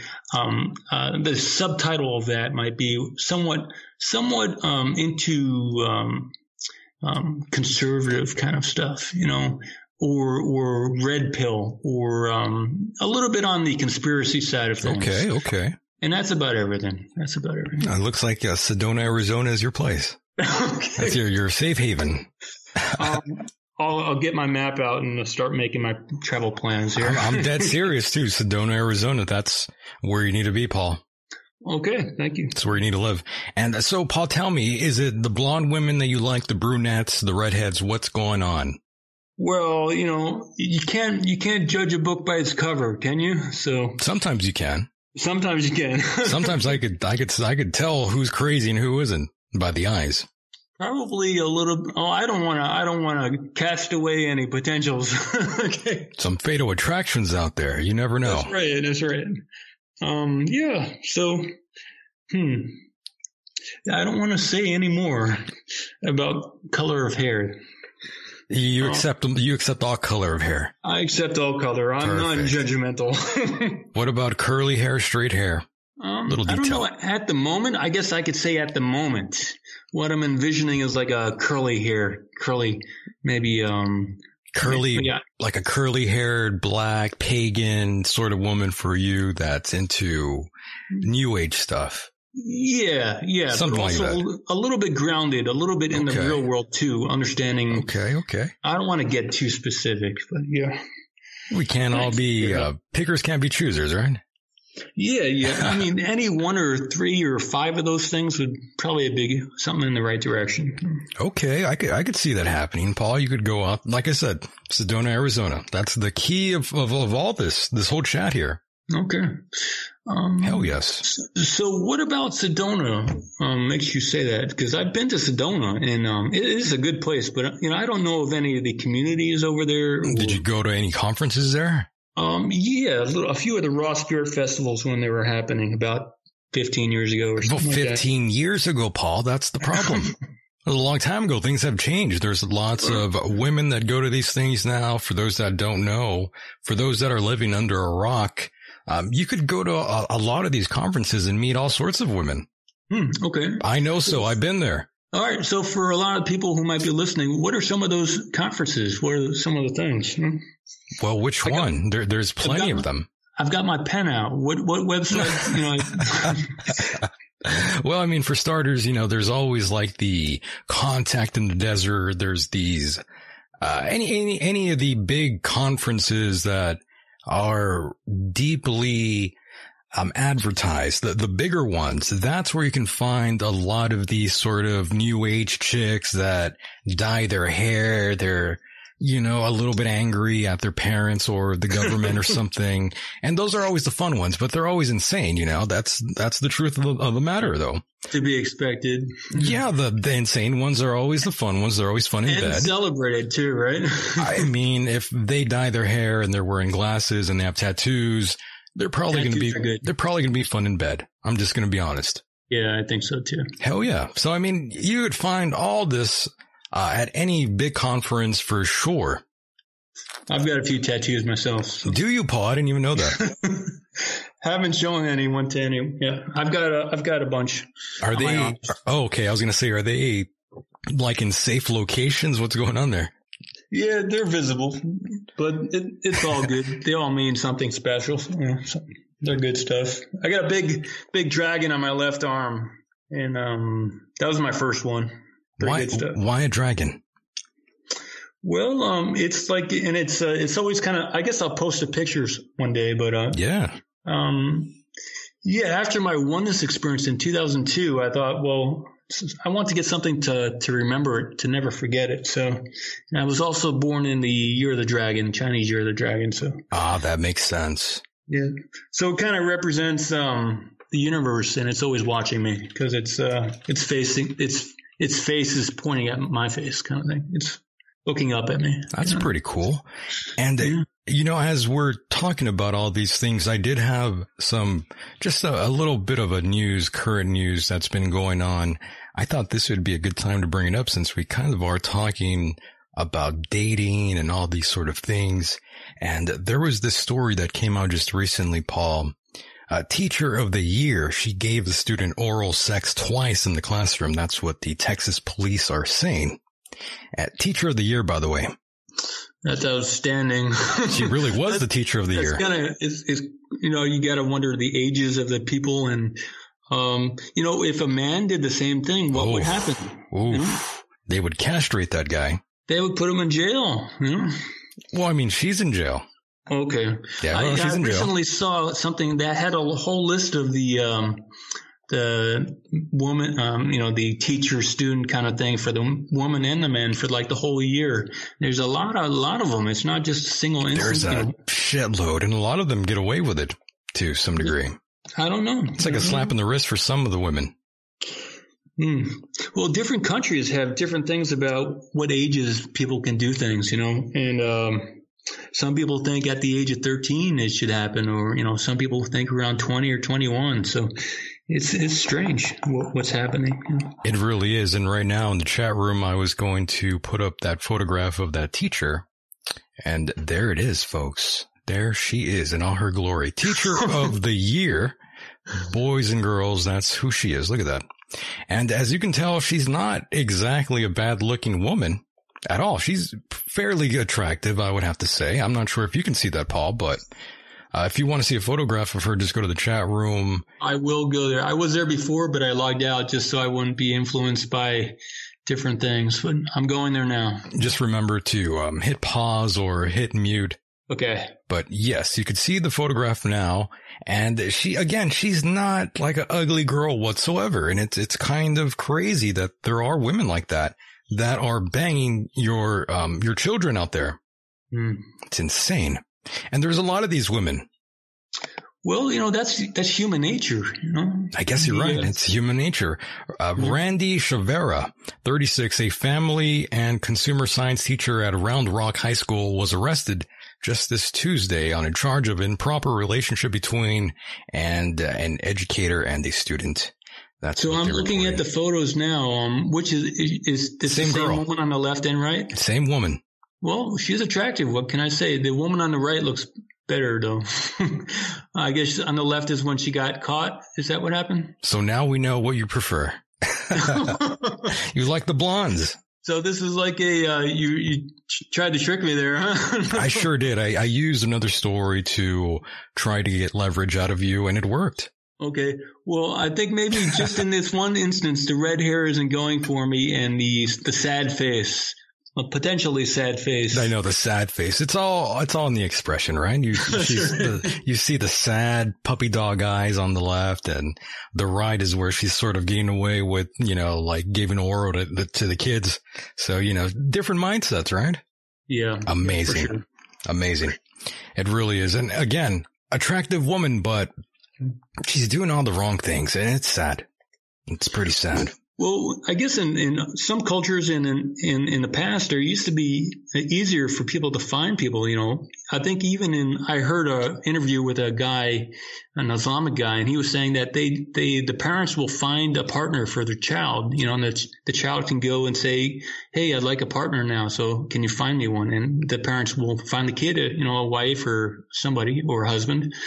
So where in our society is it more structured for people to find people, Very true. And of course, I don't blame the kid at all. That's a pretty good looking woman there. And I didn't have teachers like that, to be honest with you. I had a bunch of horrendous looking female teachers when I was in high school. What boy in school doesn't, or girl doesn't, look at the teacher and think about stuff, Well, I mean, some of the men in my high school weren't that attractive. But I'm a guy, that's how I felt. But I'm also someone who can see another guy and be like, okay, that guy I could see him being fairly attractive, for women out there. And I could see how that guy right there is popular with the ladies. I could see that sort of thing. I could tell that, I could see that in some men. But of course, there's other men out there that I see, and I'm thinking this guy is like a goddamn mess. He's not pulling anything. He's just some pathetic beta male, probably. Right. Yeah, he's just under control of the wife, being yelled at, being told what to do. He can't buy this, he can't do that, he has to go take out the trash. Things of that nature. Right, and then there are things a man can do to become more attractive to other people and also to his wife, True. You don't have to stay a beta male forever. You don't. You definitely don't. And I gotta ask you, since we are talking about women here, have you seen Kate Beckinsale, by the way? She's been making the rounds, her and this other woman, I can't remember her name at the moment, but Kate Beckinsale, for an older woman, she's 46 years old. She's still pretty damn hot, in my opinion. Yeah, I'm looking at a photo of her now. Yeah, she is attractive. She's pretty hot still, right? Yeah, she's still hot. Rollo Tomasi would say that the sexual value of a woman is from around in the 20s to around 29 or so, and then at 31 they hit their peak. Their peak, yeah. Mm-hmm. Yeah, I'm looking at Kate Beckinsale right now, and damn, for her age, she is remarkably hot. She's stunning. Yeah, she is attractive. What I would hope for many people to do is become more spiritually aware, or to go beyond just the surface of their physical body, and that can bring them more happiness. Very, very true. You're right about that. Sometimes you can go with these women and they have just the most awful and atrocious attitude and view on life. I remember I went out with a very, very gorgeous looking woman, way out of my league. And one thing that was really disgusting about her was just the way she kind of treated everybody. Just her general sort of interactions with the world was very nauseating, in my opinion. I'm not sure if you've ever been through something like that, but you know, I've been through that before with a few girls that just had this really nasty sort of personality. Were they young? Were they in their 20s or younger? Or? One of them, was definitely on the younger side. Well, that's to be expected of the younger people, but of the older people, it's maybe they're just they're realizing that the younger women are getting all the attention, and they're angry about that, and they haven't moved into what they're gaining by seeing the difference, how people are treated, you know? All right. I do have a photograph now up in the chat room for those that are wondering about Kate Beckinsale. And there she is. That's one of the last photographs, I believe, that she's been featured in. And again, 46 years old, remarkable. Yeah. I wonder what kind of diet she eats. Is it Good question. If a woman eats like a raw food living diet, then oh, she is attractive. She's beautiful. Yeah. At least in that photo, she looks light. You know, she's not a very heavy woman in that photo. Yeah, she's definitely taking care of herself. Definitely. When I look at this photo, if you look at her lower lip, that matches up with certain areas of the body. So, her lower lip is a little bit too fat. Did she get those, did she have facial work done? I'm looking at those lips now. Yeah, it's a good question. A little Botox there? Her hair is nice. She got Botox, right? Maybe. I don't know. She kind of has that look slightly. Her eyes are very interesting, you know? True. Kind of alive. Her eyes are alive. Her breasts. I've been in, I'm a surgical technologist, and I've seen women come in and get stuff done. Don't you just hate that, by the way? Some women are just stunning the way they are, and they always want to. Not always, but some of them, I think they fall into maybe the influence of their friends who poke them and try to get them to do all these facial surgeries, these facial reconstruction surgeries that they do. You've seen so many A-listers, and you've seen them down the gauntlet, really, these really gorgeous women, and they meet another woman, and the next time you see them, their whole body is altered. Yeah, it's strange. It's a tragedy. Goodness. Well, I think women kind of embody more of the physical of life, the physicality, and the men embody more the subtle. So the women are more connected with like the earthly kind of things. So maybe that's why they're more interested in the physical body, whereas the men are more connected to the spirituality or the non-physical. So that's maybe why men have more abstract thoughts and stuff like that. Are you taking yoga or anything of that nature? No, I am a yoga teacher. But you are a yoga teacher. Okay. In 2001, I became a teacher, and I lived at a yoga place for a long time. But life is yoga for me now. I'm starting to remember the other woman that I was thinking about when I was mentioning Kate Beckinsale. I was thinking of Selma Hayek. Okay. Another woman who is just gorgeous, and she's even older. She's 53, and she still looks perfect, in my opinion. Okay, I'm looking at some photos of her now. She's still like hot. A different genealogy than the other woman, for sure. They're from different cultures, for sure. Oh, of course. Very, very different from one another, and just stunning still. Mexican. Yeah, she's attractive. Mm-hmm. Very, very attractive. And I can't believe how good looking she is to this day. Yeah, both women are attractive. Go ahead. God. And I believe we have a phone call here. Caller, you are live on the air. What's going on? Hey, how's it going there, Michael? This has been an awesome show. Oh, have you been listening? I've learned Oh, yeah. Amazing. I've liked and commented. I've been commenting in the chat. That's cool. So, what do you think what do you think of the first guest I had on earlier? Mr. Cremo? Mr. Cremo, right. Yeah, Cremo.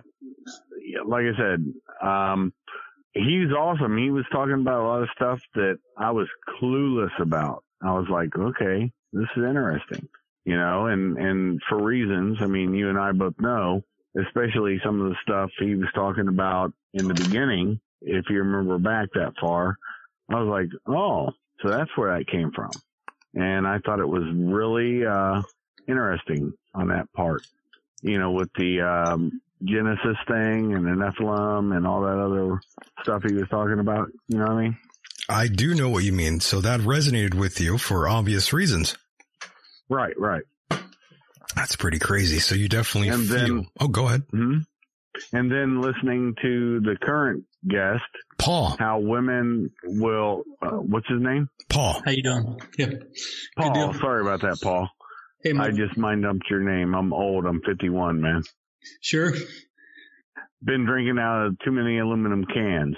Nice. But the funny part is, with you talking about the one thing that I was like, what's the number I got to call in, is how women have such a, and it is, I think, driven socially, because women don't have to prove themselves on a battlefield or to stand up and do hard things normally. I mean, you know, I'm not taking anything away from women fighters or something, but or soldiers or whatever. There's some killers. Yeah. But there's some straight up killers for sure. But they usually have to do it more mindfully. Yeah. I mean, you know, even the best MMA woman wouldn't last, you know, very long with an MMA guy that's, you know, a welterweight kind of guy. No, of course not. My point. Yes, go ahead. But my point is how they do want to alter themselves. I mean, think about this woman that now has to have her ass amputated. Oof. That would be a joke in some places. Yeah, what do you think about that, Paul? I'm glad you brought that up. Just I wanted to ask Paul this now that you mentioned it there, Kaiser.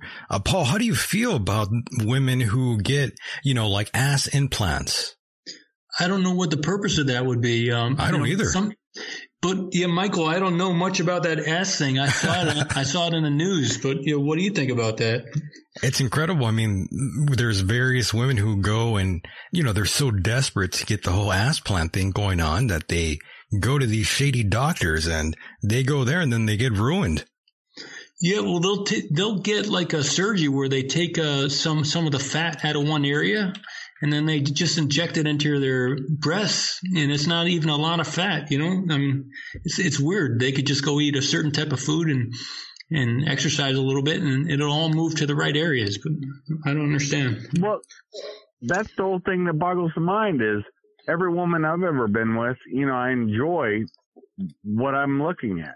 You know, yeah. But thank God I've been married 25 years to the same woman. I don't have to worry about that no more. But back in the day, during the 80s, you know, we had the bladow bladoon. You know, we had the girls like that. Right. And I had experience with all kinds of different women. I didn't give a fuck. You know, Dick has no conscience. But the problem is that I can't imagine somebody having some implants put in where you're not getting maximum penetration because you got two bricks. Because even though people will say, well, they're just like, no, they're not. They keep distance. And I can't imagine going doggy style with some girl and having a barrier to penetration. That's just stupid. Yeah, and these women think it looks sexy. It makes no sense. It's funny you mentioned that because now in the chat room, I do have a photograph of Coco, who is the wife of, what's his name? God, I'm forgetting his damn name. Is it Ice-T? Well, yep, that's who it is. Yes, It's Ice-T. That's his wife. And now, I blanked out for some reason. Yeah. Coco, that's the wife. And I do have a photograph of her from back in 2002. And I'm sure she looks fine. She just has some implants. I'm okay with that. And the ass, you know, it's looking like most traditional white woman's ass would look like. It's fairly nice. It's all right. It's not the most bubble type figure that most men would, that some men would want. And then you fast forward to 2017 and she's wearing the mini skirt and you could see the ass implants fairly in place. And it looks a little, odd. This is what degeneracy looks like. I mean, fat transfer, I understand. At least that's kind of natural. But man, you start putting silicone and all that shit. I remember, this is back in the 80s, so you guys, probably your listening audience, and maybe even you will probably not even know this girl, but I dated a girl that was a porn girl. Oh my God. And, her stage name was Jeanette Littledup. Anyway, so the point is, she had butchered, if anybody watches her porn, which hopefully none of you guys get into that degenerate shit. I did that when I was in my 20s. But the point being is, it looks like, if you see the scars under her tits, it looked like that, and the silicone had hardened, and it was like grabbing 2 bricks. It was that hard to grab her tits. Doesn't sound good. For me, I just look at that and I'm like, okay, so now you're throwing up barriers to fun, and and I'm not gonna state the degeneracy she must be involved in. I mean, but. Like I said, everybody goes through their degenerate phase, but shit, what is she? She's got to be close to my age now. Nah, maybe not 50, 51, but she's got to be in her late 30s, 40s. And why would you do that damage to your body at that age? And that's my thoughts on that one. Amazing. Anything to add to that, Paul? Just like some people wear a necklace to get them in touch with certain things, maybe that's their bundle of suffering. I don't know. The breast implants are either like a saline solution, so they're either having 2 bags of water on their breasts, or they're some silicone. So having sex or being with somebody who has that kind of like. What the caller was saying was like a barrier. I see it as a barrier also, and I'm more into the natural kind of stuff. It's got to be uncomfortable to have that kind of a butt like that. But what's she getting out of it? Is that attracting a certain guy with a lot of money? So I don't know. Oh, she's with Ice-T. Yeah, how much money does he have? Probably. Well, he's on that TV show. Okay. So he's got to have millions. He's got it. Yeah, he's killing it probably. He's killing it, but the $40 million is what it says net worth of Ice-T. Oh my goodness. That's not a lot of money. If you look at a lot of actors, they have like a minimum of usually around $400 million. So. But we're talking about Ice-T here, former rapper. Sure. Come on. Okay. He's not that good of an actor. Yeah, let's just be honest here. The only film I ever saw him act good in was when he was like the hunted guy. I can't remember that. It was back in the. You're talking about 90s. Surviving the Game. Yeah, Surviving the Game. I love that movie. The only one I remember, man. I love that film. That was a good one. It was a great one. And now in the chat room, I do have a photograph of the ever so popular Kim Kardashian. What exactly are your thoughts and opinions? We'll start with Paul. Go ahead, Paul. Well, she's attractive. She's not that bad. No, not that bad. No. Let me see. Her eyebrows are pretty thick. Let me see. Some of the woman's eyebrows will be like an arrow almost. They're like a more pointy in the middle. So this would maybe indicate she's somewhat of a vegetarian, possibly. And that's about it. Go ahead. Go ahead, Kaiser. Well, my thoughts on Kim is she's done a lot of damage to herself too, but my point was that I was getting to, it's the whole new thing. Back in the 80s, 90s, when I was out there running game, girls looked natural. They had a nice bush that would tickle your stomach while you were having fun. Amazing. Now all of a sudden, it was amazing, trust me. And the one girl that ever dropped trowel with me, I was glad I didn't do anything with her because I'm like, hey, I don't know what your game is. You want to look 9 years old. I'm not into that. Amazing, yes. And I think that right now, I think that's why the porn women, they all want to shave everything off. And with her, she did act later after I got to know her. she acted like she wanted to perpetually be 9 years old. And I understand the arguments I've heard from women, oh, it's hygiene, this, that, and the other. No, it's not. Women have survived for centuries with the natural hair they have, and men have accepted it, and it's being pushed by an agenda, and that's all I'll say on that. That brings up a good... But we all know who run the porn industry. You know, that brings up a good question for you, Pa. Are you a fan of hairless, or do you like little bush? I think it's natural to have a little bush. Little landing strip there? It kind of hurts, too, when there's nothing down, nothing there, so... A little friction, yeah, a little bit of a rug burn going on there. A little bit of a rug burn. Yeah, you're right. I do appreciate a little bit of a afternoon shadow going on down there. If you don't, if you know what I'm talking about. It's always nice when you're just going from appearances perspective that, there's nothing there, but sometimes just completely shaved looks a little odd sometimes. Yeah. Not always. I mean, it can look still pretty hot, but a little hair is still pretty sexy. It's not very common these days. Just right. If it's not freshly cut, then it's softened a little bit. I mean, if you're dating a Jewish woman, you're going to get some bush there. That's just the way it goes. Right. My goodness. Well, it is what it is, but if it's not hair, I'm not there.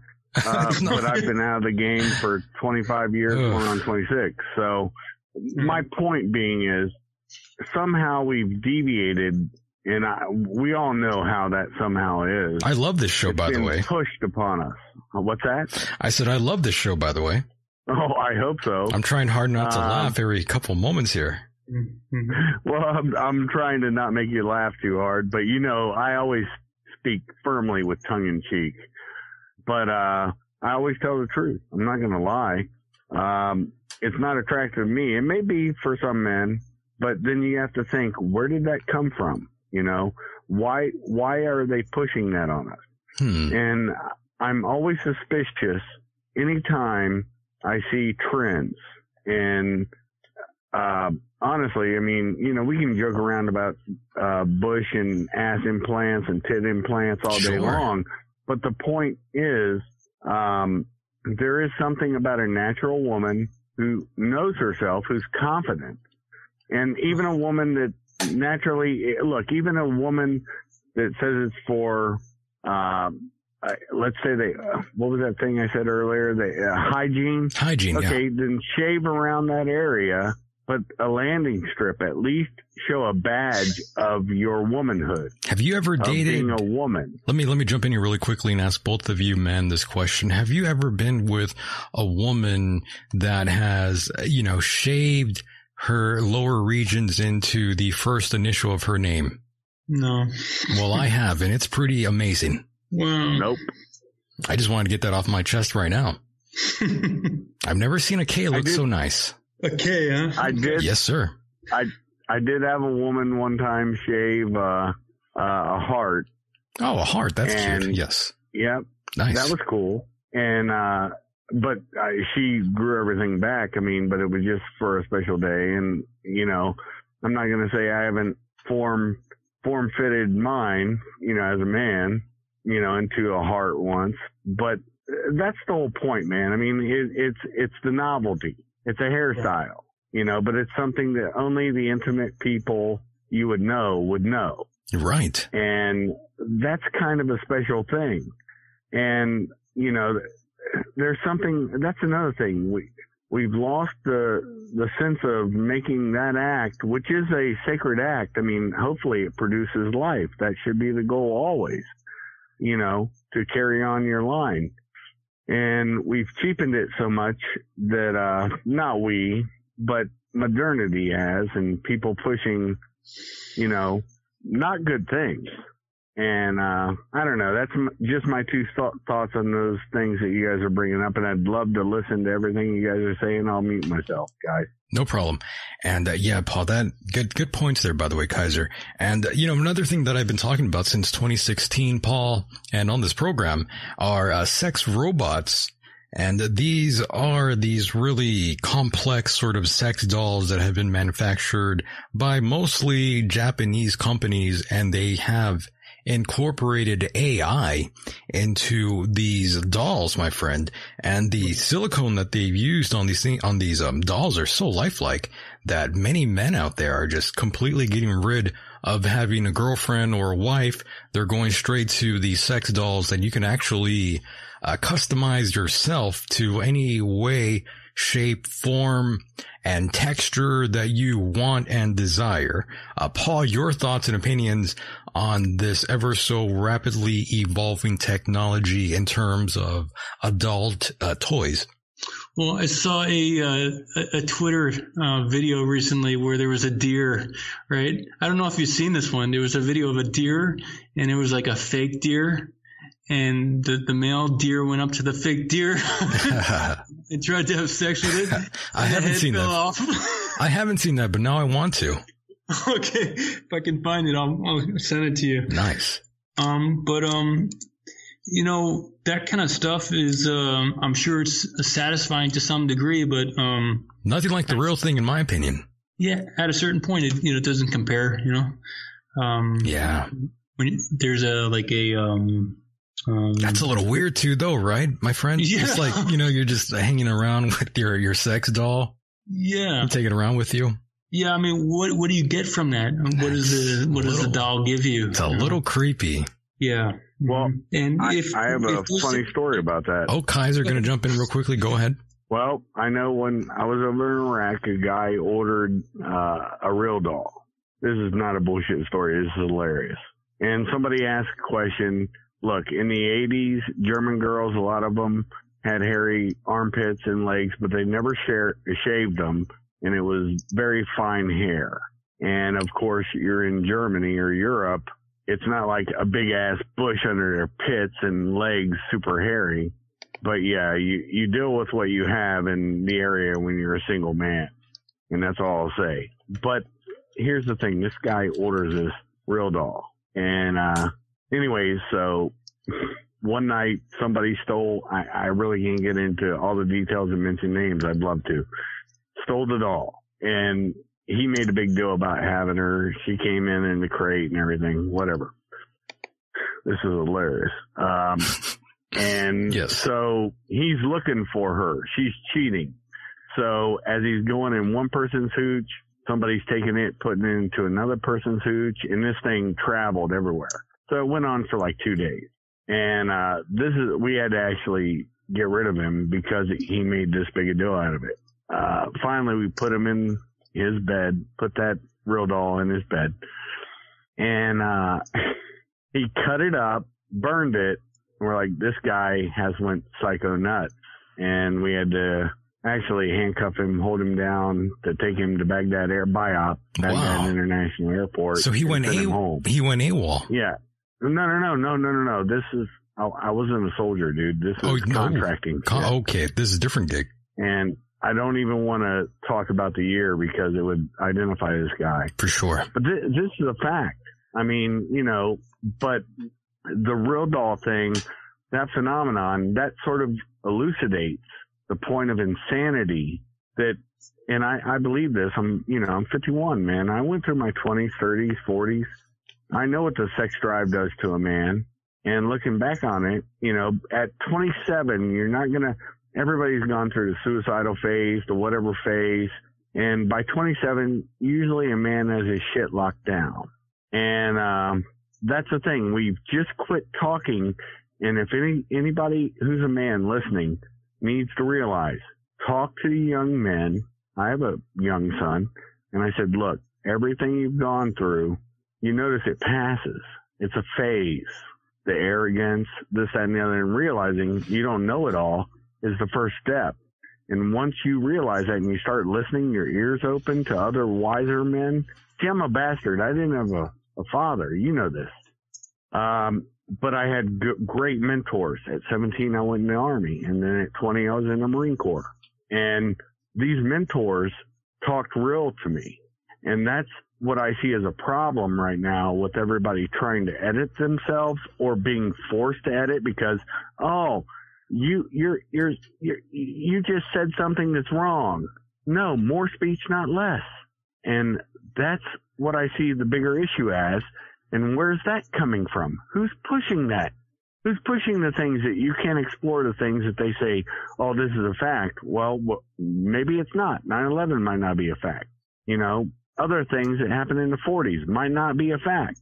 If you disagree by a couple bodies, then all of a sudden you're a denier. That's bullshit. And anyway, so that's my thoughts on that whole thing, just like the fleshlights and all this shit. I keep current on this shit as it went out. And I just can't believe people are being sucked into it. And porn, it sucks. There's been studies that say it sucks the male sex drive away from natural sex. And that's more of an issue to me, because why is birth rates within certain races going down? We have to think it. Who's saying that? And I said races, not one race. So anybody who wants to say, oh, he's a white supremacist, suck a bean, because you're wrong. It's aimed at Americans mostly because we're so we're not homogeneous. We're so interconnected. And your guys' thoughts, I want to hear it. Oh, hold on one moment here.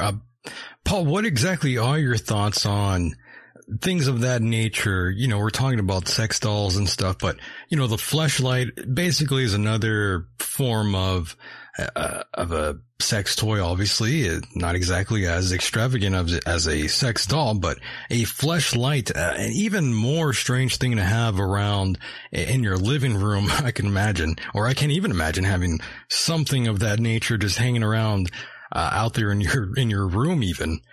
Your thoughts and opinions, Paul? People have all kind of contraptions, you know. People will do what they'll do. Is that beta though? Is it beta? Yeah, I would say yes. Look at I sent you a picture of that deer thing in the Skype chat. Oh, nice. Okay. But if we separate children when they're young and they don't have the opportunity, what else are they going to do? You know. Yes. Now I'm on the website, by the way.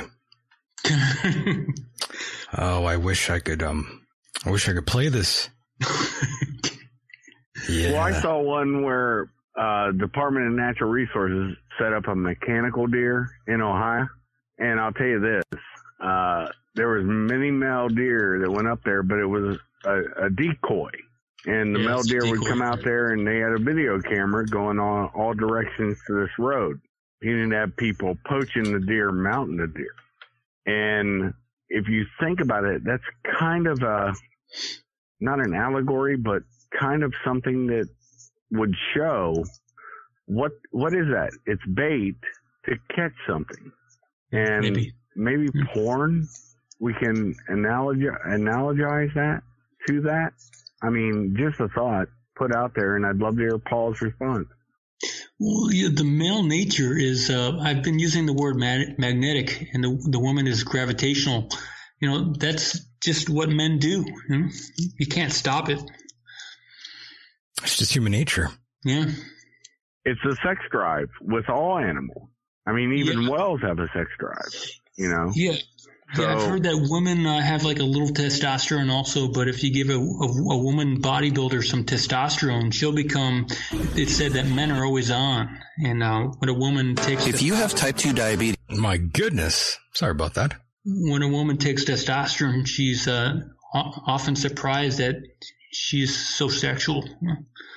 She's 100% on. You know, men are on all the time. And well, they've done studies with what do you call that? Not just testosterone, but with Viagra and Cialis on women too, and they discover that they're getting more clitoral stimuli. Okay, and then women are on maybe every 2 weeks, you know, and then when women are ovulating, they wear maybe the round earrings, and they start going out with their friends to maybe attract the alpha male kind of thing. Yeah, it's kind of interesting. That is very interesting. Yeah, women aren't on all the time; they're only on at certain times, you know, in their cycles. Well, there was a woman that came to a bar one time, you were talking about round earrings. I love to hear that because it's true. I said, this woman, I'm like, oh, I see what you're doing right here. She goes, That's what right. do you mean? And I said, well, you got round earrings. You have a belt that's made of chains that are round. You know, they were all round in a little hoop connection. And I said, that's very interesting. She said, what are you saying? That's right. I said, well, you're showing circles, which means you want a circle made down below. And she laughed and she goes, you just called me out. That's right. And I was like, yeah, I was a single young man. You know, I didn't give a shit. You know, what you going to do? Say goodbye? Okay, that's fine. That's another thing that men have, because they've been shut down, and this is all men. It's, you know, this isn't just in modernity. Men can't speak their mind to a woman and have their face smacked by them. You know, I never got my face smacked by her. I called her out on her shit. But the point is, I find it so interesting how conversation gets shut down, and somehow we're wrong. No, we're not. We're actually trying there's a to thought that have women an make honest rules conversation. for betas and they break them for alphas. So maybe she didn't consider you to be an alpha. Sorry to say at that time. Amazing. Well, I do want to thank you for That's calling funny. in, by the way, Kaiser. Thanks for calling in, Kaiser. Thank you. Yes, we have to wrap things up pretty soon here. Right, Mike. Not yet, but we're getting close, though. We're going to that time, Paul, where we have to wrap things up pretty soon here. And by the way, in the chat room now, Paul, I do have the photograph of the deer that humped that poor decoy. That's right. The head's off. Look at that. Yeah, I cracked up when I saw that for the first time. And it's an actual video, so the deer actually walks up to it and everything, you know. By the way, you know what, Paul? Vic something, who is a female in the chat room, she says, what's it called when a guy considers himself an alpha but no woman agrees or agree? It's, well, he's a beta then at that moment, you know. Well, I hope that satisfies your question there, your take, Vic something. Yeah. Yeah, there's nothing worse than seeing a man strike out with a woman repeatedly. It's kind of sad. But it's more an action, a way he's acting than what he actually is. It's not, you know, it's not 100% that's what he is. It's just what she's seeing in his attitude. Is it alpha or is it beta to sleep with a woman when she's on her period? Well, I've done it. Not to say that I've done it, but yeah, I've done it. A woman will do it to satisfy the alpha and to attract the alpha. She'll go outside of her norm to do it. Because a woman is also trying to get the alpha, you know? And, so yeah. You look like a little bit like Norman Bates there, huh, Paul? Yeah, it's not maybe it's not healthy for a woman. I don't know. I'm not a woman, but, I don't know. If we look at it from like a medical thing, you know, there's blood, there's bleeding down there, but is it hurting the woman at that time? I don't know. You know, is it causing damage? I don't know. I've had sex with a woman that was on her period. It definitely didn't seem like it was hurting her any bit. That's right. It looked like I was hurting her though, with all the blood going everywhere. But yeah, it looked like a crime scene. That's right. Good Lord. Yeah, that period sex, it's very passionate, but very messy, right? Yeah. It's like a murder scene going on. Jesus. Yeah, I don't know if that's alpha or if that's beta. That's just kind of odd sometimes, I'd say. Yeah, well, maybe now these days I might wait a few days or for that to. Yeah, you might want to wait or do something else, right? Right. Good Lord. And it's healthy to not to do it all the time. So that's a benefit of like waiting. Well, in the heat of the moment, sometimes, you know, it's pretty hot. Yeah. Well, you gotta live too, you know. So yeah, you gotta ruin a few bed sheets to live a little, right? That's right. Hell yes, make a mess in the hotel, live a little wild. You gotta have stories, right? That's what I'm all about. I love a good story, man. Hell yes. Paul, I love having you here, man. I love that you have been completely open and honest about everything here. We weren't even going to have any of this sort of discussion, but here we are having all sorts of fun. Yeah, I've enjoyed it. And, this is fun for me. So, yes, thank you also. Yeah, we're not done yet, though. Okay. We're not done yet. Almost. We are about 15 minutes away, but sure. Also, I did want to ask you a little bit about crypto coin. Some listeners out there were asking me if getting into cryptocurrency is still something that's viable. Is it something that would make sense, especially now? Well, in a bull market, everything's going up. In a bear market, everything's going down. I think we're past the bear market stage, but in previous bull markets, it went up quicker. So I've looked at a bunch of different people, and we may be looking at another 2 or 3 years before the bull market actually takes off and peaks. So, if you're thinking the next 3 months down the road and trying to make $1 billion, maybe this time around it's going to take longer. But there are coins and tokens that I'm into. I'm into XRP, which is Ripple. Right. And Bitcoin is always a good bet. Maybe we may be at the peak of this little hump with the Bitcoin, and we may be going down quite a bit, and XRP may go down to maybe 14 cents or whatever. But when these good tokens, quality tokens are going down, that's an excellent time to buy. Because, when it does go up, you'll be even better off. So, it might be smart to take maybe 5% or less of your income every month, and maybe put 1% or up to 5% or however much you're comfortable with, and just think of it as a long-term thing, JJG in the chat room says, Alpha Stock Trader. This is actually Patrick Bateman calling himself Paul. Well, I appreciate the compliment. That's good stuff. That's a great movie, by the way. Okay. Psycho is fantastic, by the way. I think I've seen it, but it's been a while. I'll check it out again. Yeah, other cryptos, or I've heard of VeChain, VET. I don't know anything about it, but definitely Bitcoin and Ripple, XRP. By the way, speaking of crypto, did you see that the U.S. authorities arrested the Ethereum guy, the research scientist Virgil Griffith? I saw it. Who went to Korea or something? Yeah, he went to North Korea. Yeah. He was assisting North Korea in invading sanctions, apparently. And I guess he was violating the U.S. sanctions laws and traveling to North Korea to deliver a presentation and technical advice on using cryptocurrency and blockchain technology to evade sanctions.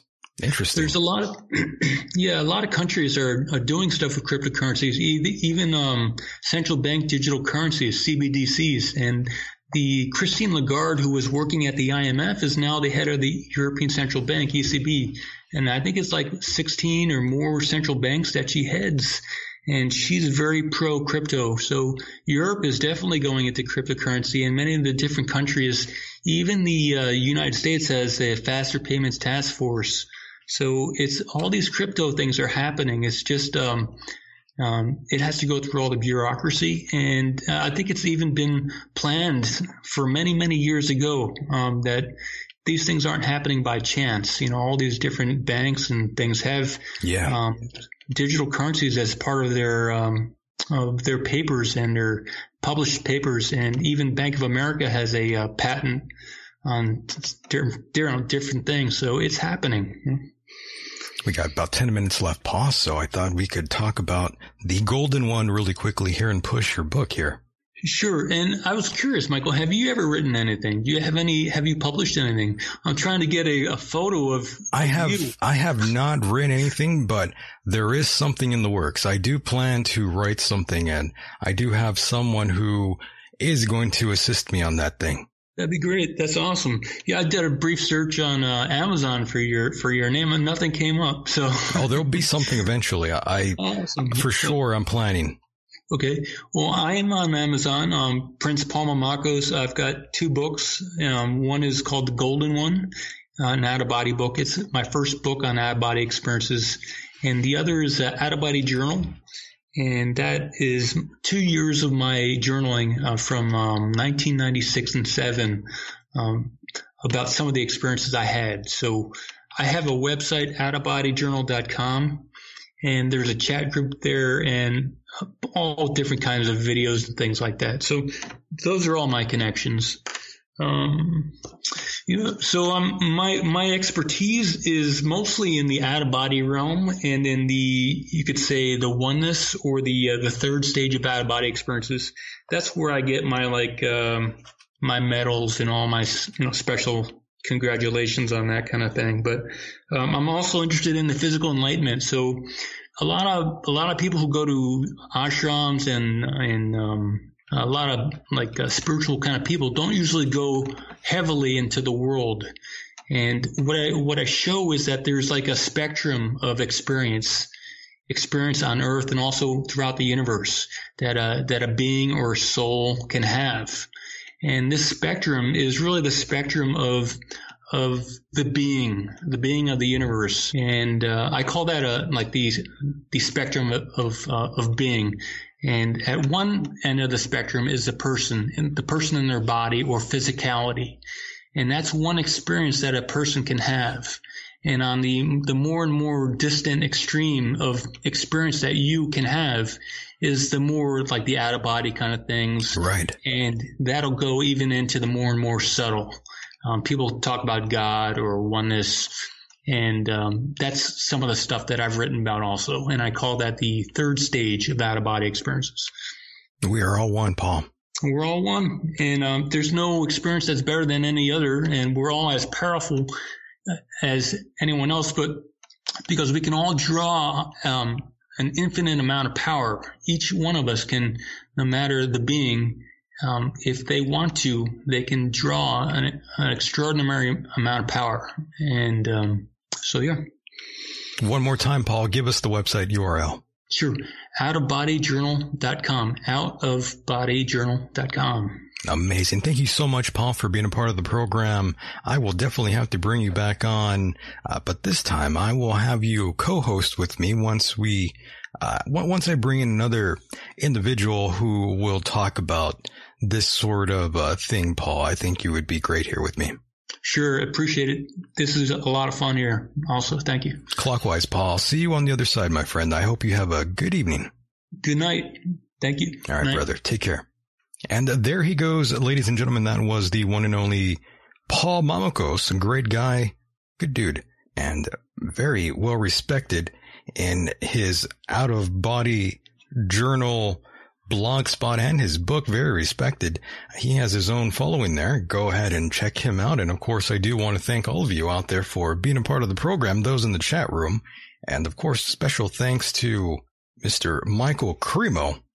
That was incredible, right? I do appreciate him being here, and I appreciate all of you for being here with me. And as we take it home here tonight and pull this Larry Silverstein style, thank you out there for being a part of the program. Yet again, international listeners, thank you so much. And remember, you can get a hold of me during the show, sometimes via Twitter, @MichaelDeacon, @MichaelDeacon.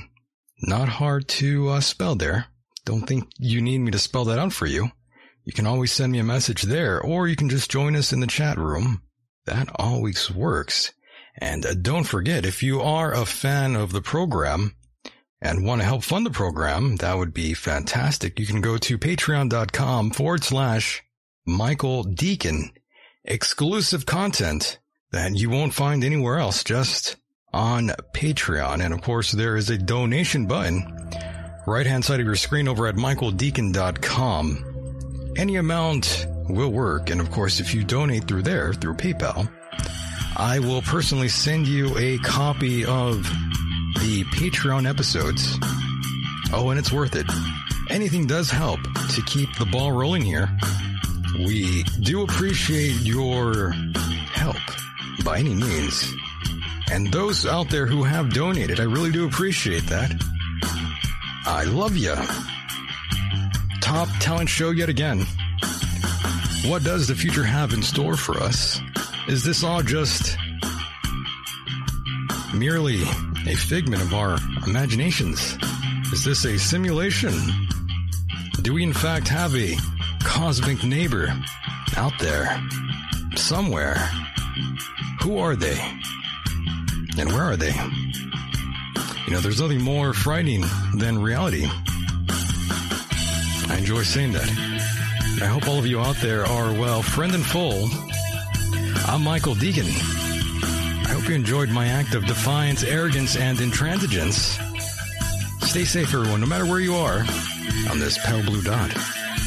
And with that said, the world's a mysterious place, and life itself is a mystery.